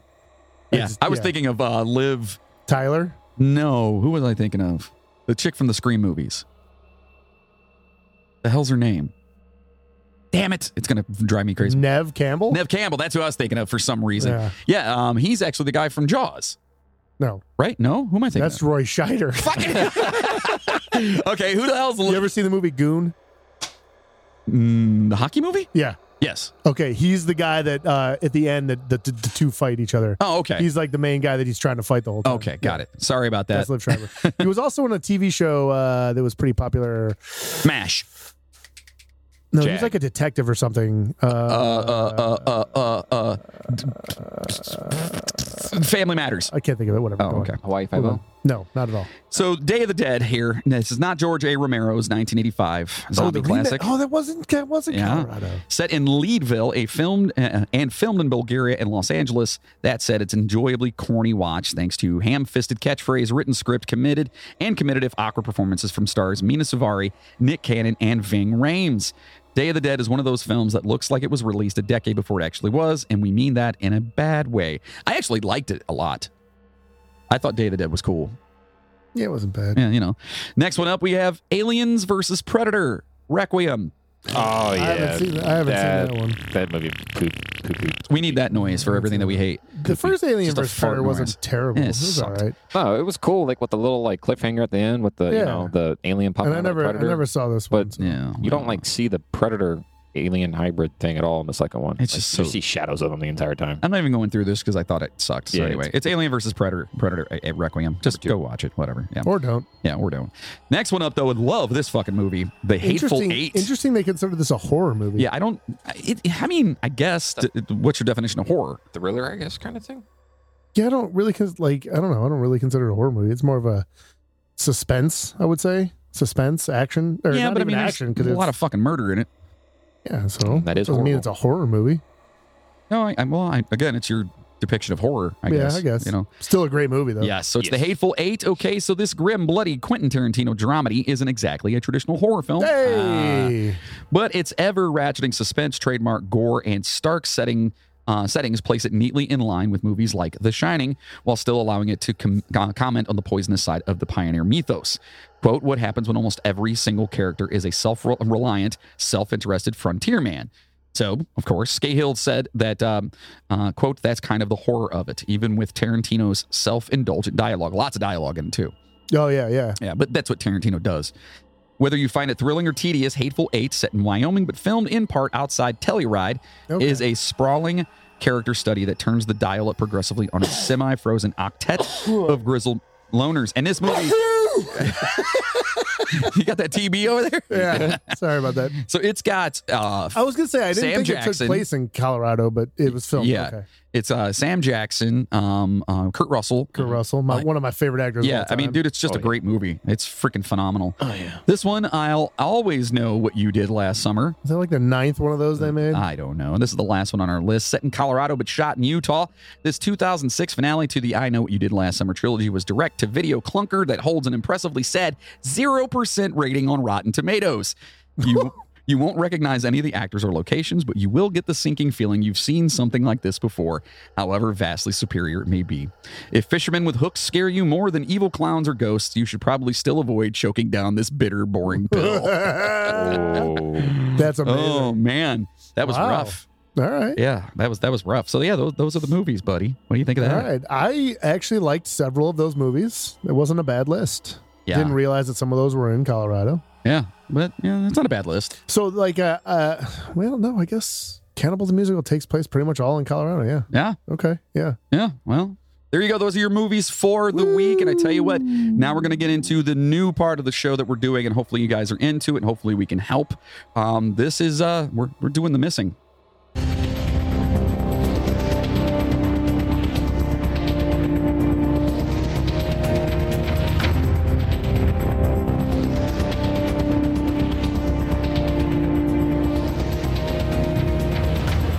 All right, so this is our new segment. It's The Missing, and we are going on to the charleyproject.org. And last week, I think I misspelled that, so I apologize to them. It's CHARLEY Project, Charley. Okay. Yeah, my daughter's name's Charlie, and I think I just kind of confused the whole thing. Yeah. Anyway, so basically every week they put up a missing person on this, and it's all missing people is what this website is. And we felt that if we can get people to listen and possibly help, it'd be awesome. I mean, you never know. Something might sound familiar to you. Right. You know? So this person today is Kevin Anthony Prasad, missing since September 15th of 2010. Wow, almost coming up on freaking, 11 years? Yeah. That's oof. Missing from St. Petersburg, Florida. He's basically classified as lost or injured, missing.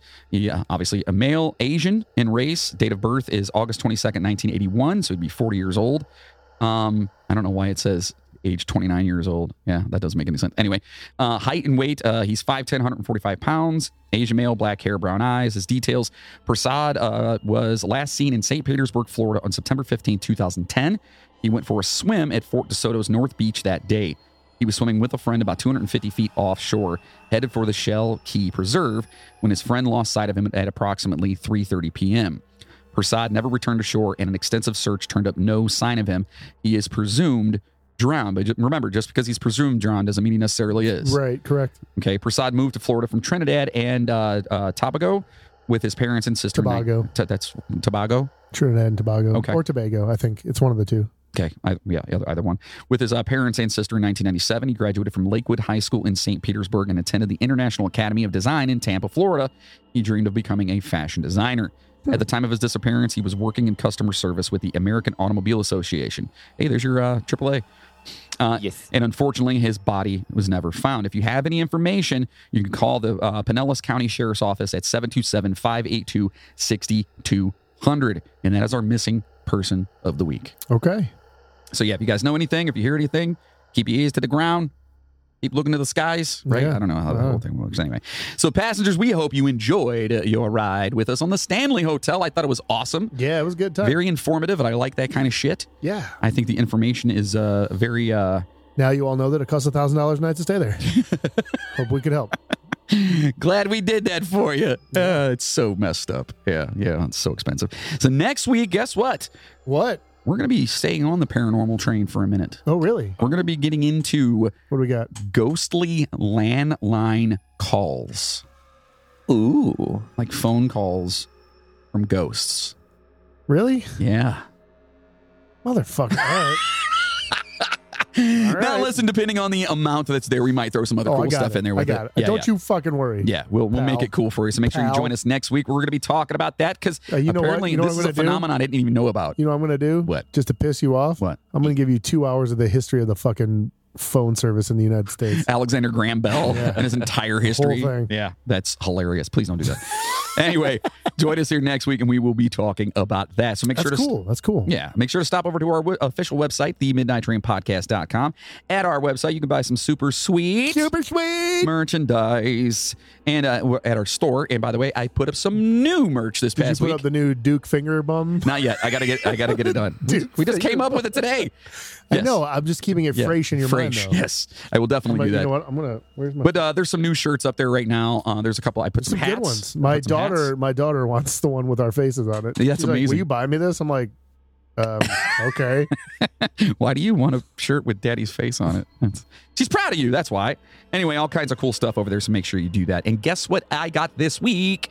My subscription to Dr. Squatch. Dr. Squatch. If you don't know about Dr. Squatch and you're new here, guess what? They're changing the way that men approach hygiene by providing all natural, high quality, healthy products like bar soaps, hair care, colognes, beard oils, and more that make you feel like a man and smell like a champion.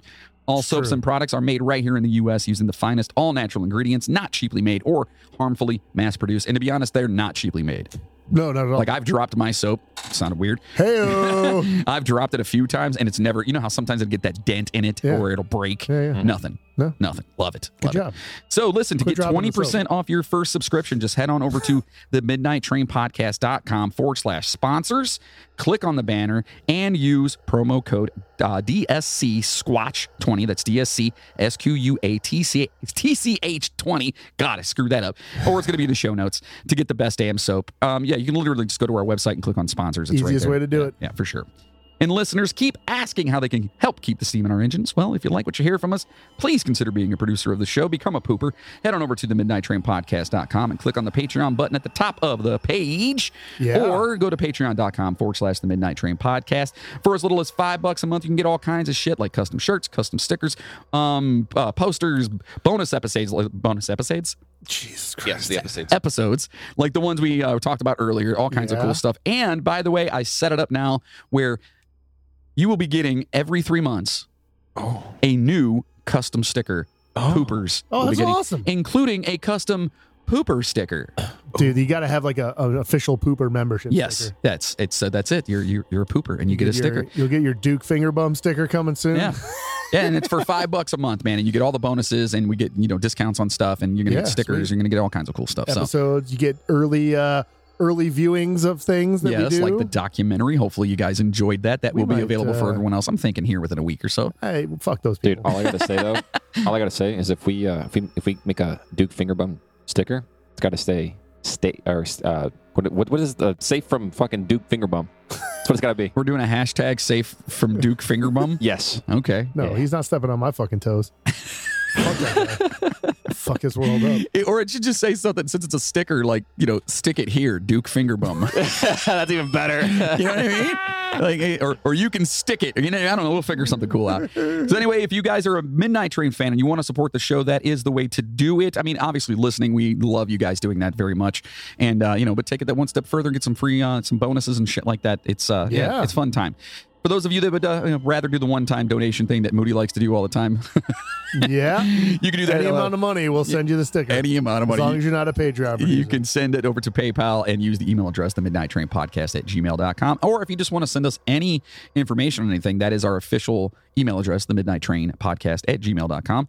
Also, you can easily like, subscribe, and rate us on your favorite podcast platform. And most importantly, share the Midnight Train to everyone. It takes only a couple of minutes, and word of mouth is how we're going to keep doing this and keep getting more in depth and bring you more episodes and do more cool shit.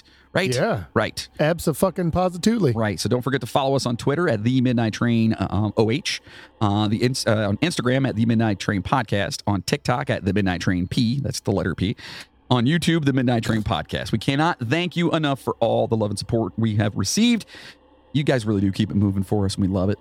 Yeah. I look forward to this every fucking week. Every week. It's like I do legitimately look forward to it. Yeah. Oh, that makes one of us. Yeah, well, that's good. Thank you all so much for listening. A very, very special thank you to our fearless Patreon poopers. To Spencer Dunlap, Jacob Cook, Maggie Brothers, Albert Lopez, Miles Campbell, Brian Gunsman, Margaret Atkins, Colleen Cox, Pumpkin Escobar, Mac Doherty, Gina Madison, Janet Sherrill, Laura Randall, Chad Flint, Cheryl Pierce, Chris McLeod, Justin Kowalczyk, Rob Webb from the Funbox Podcast. Please check out the Funbox Podcast. Yep. Christina Skelton and Jessica Bartolome from the Sister Skelton Podcast. They're doing Killer Children. This is their new one. Oh, shit. So I'm not listening. Yeah. Oof.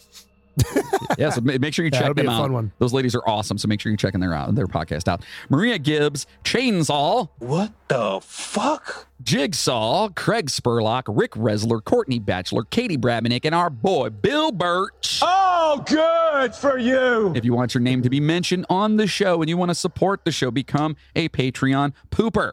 All right? Pooper. Other than that, real quick, yeah, we're going to end on a happy note. Yeah? While we were recording this episode, yeah, my wife, my wonderful wife, who I love so much, sent me a message, and it was a video. And I was like, what's she sending me videos for? Did somebody like die at the campsite? What the hell happened? She sent me a video. My son is now riding his bike without training wheels. Hey, give him an applause. Where's the applause he does. at? You know what? He does get an applause. Yeah. There it is. She sent me a video of him riding his bike without training. That's awesome. That's amazing. And he's killing it, dude. He's just like whipping around. I'm like, hey, all right. That's awesome. Yeah, good for him. Good for him. Yeah. Yeah. Way to go. Yeah. Anything you want to say before you get out of here, Logan? Shut up. I gotta poop. Okay. Thank you so much. Stay safe out there, passengers. We'll talk to you soon. And as always, choo-choo, motherfuckers. Go home and get your fucking shine box.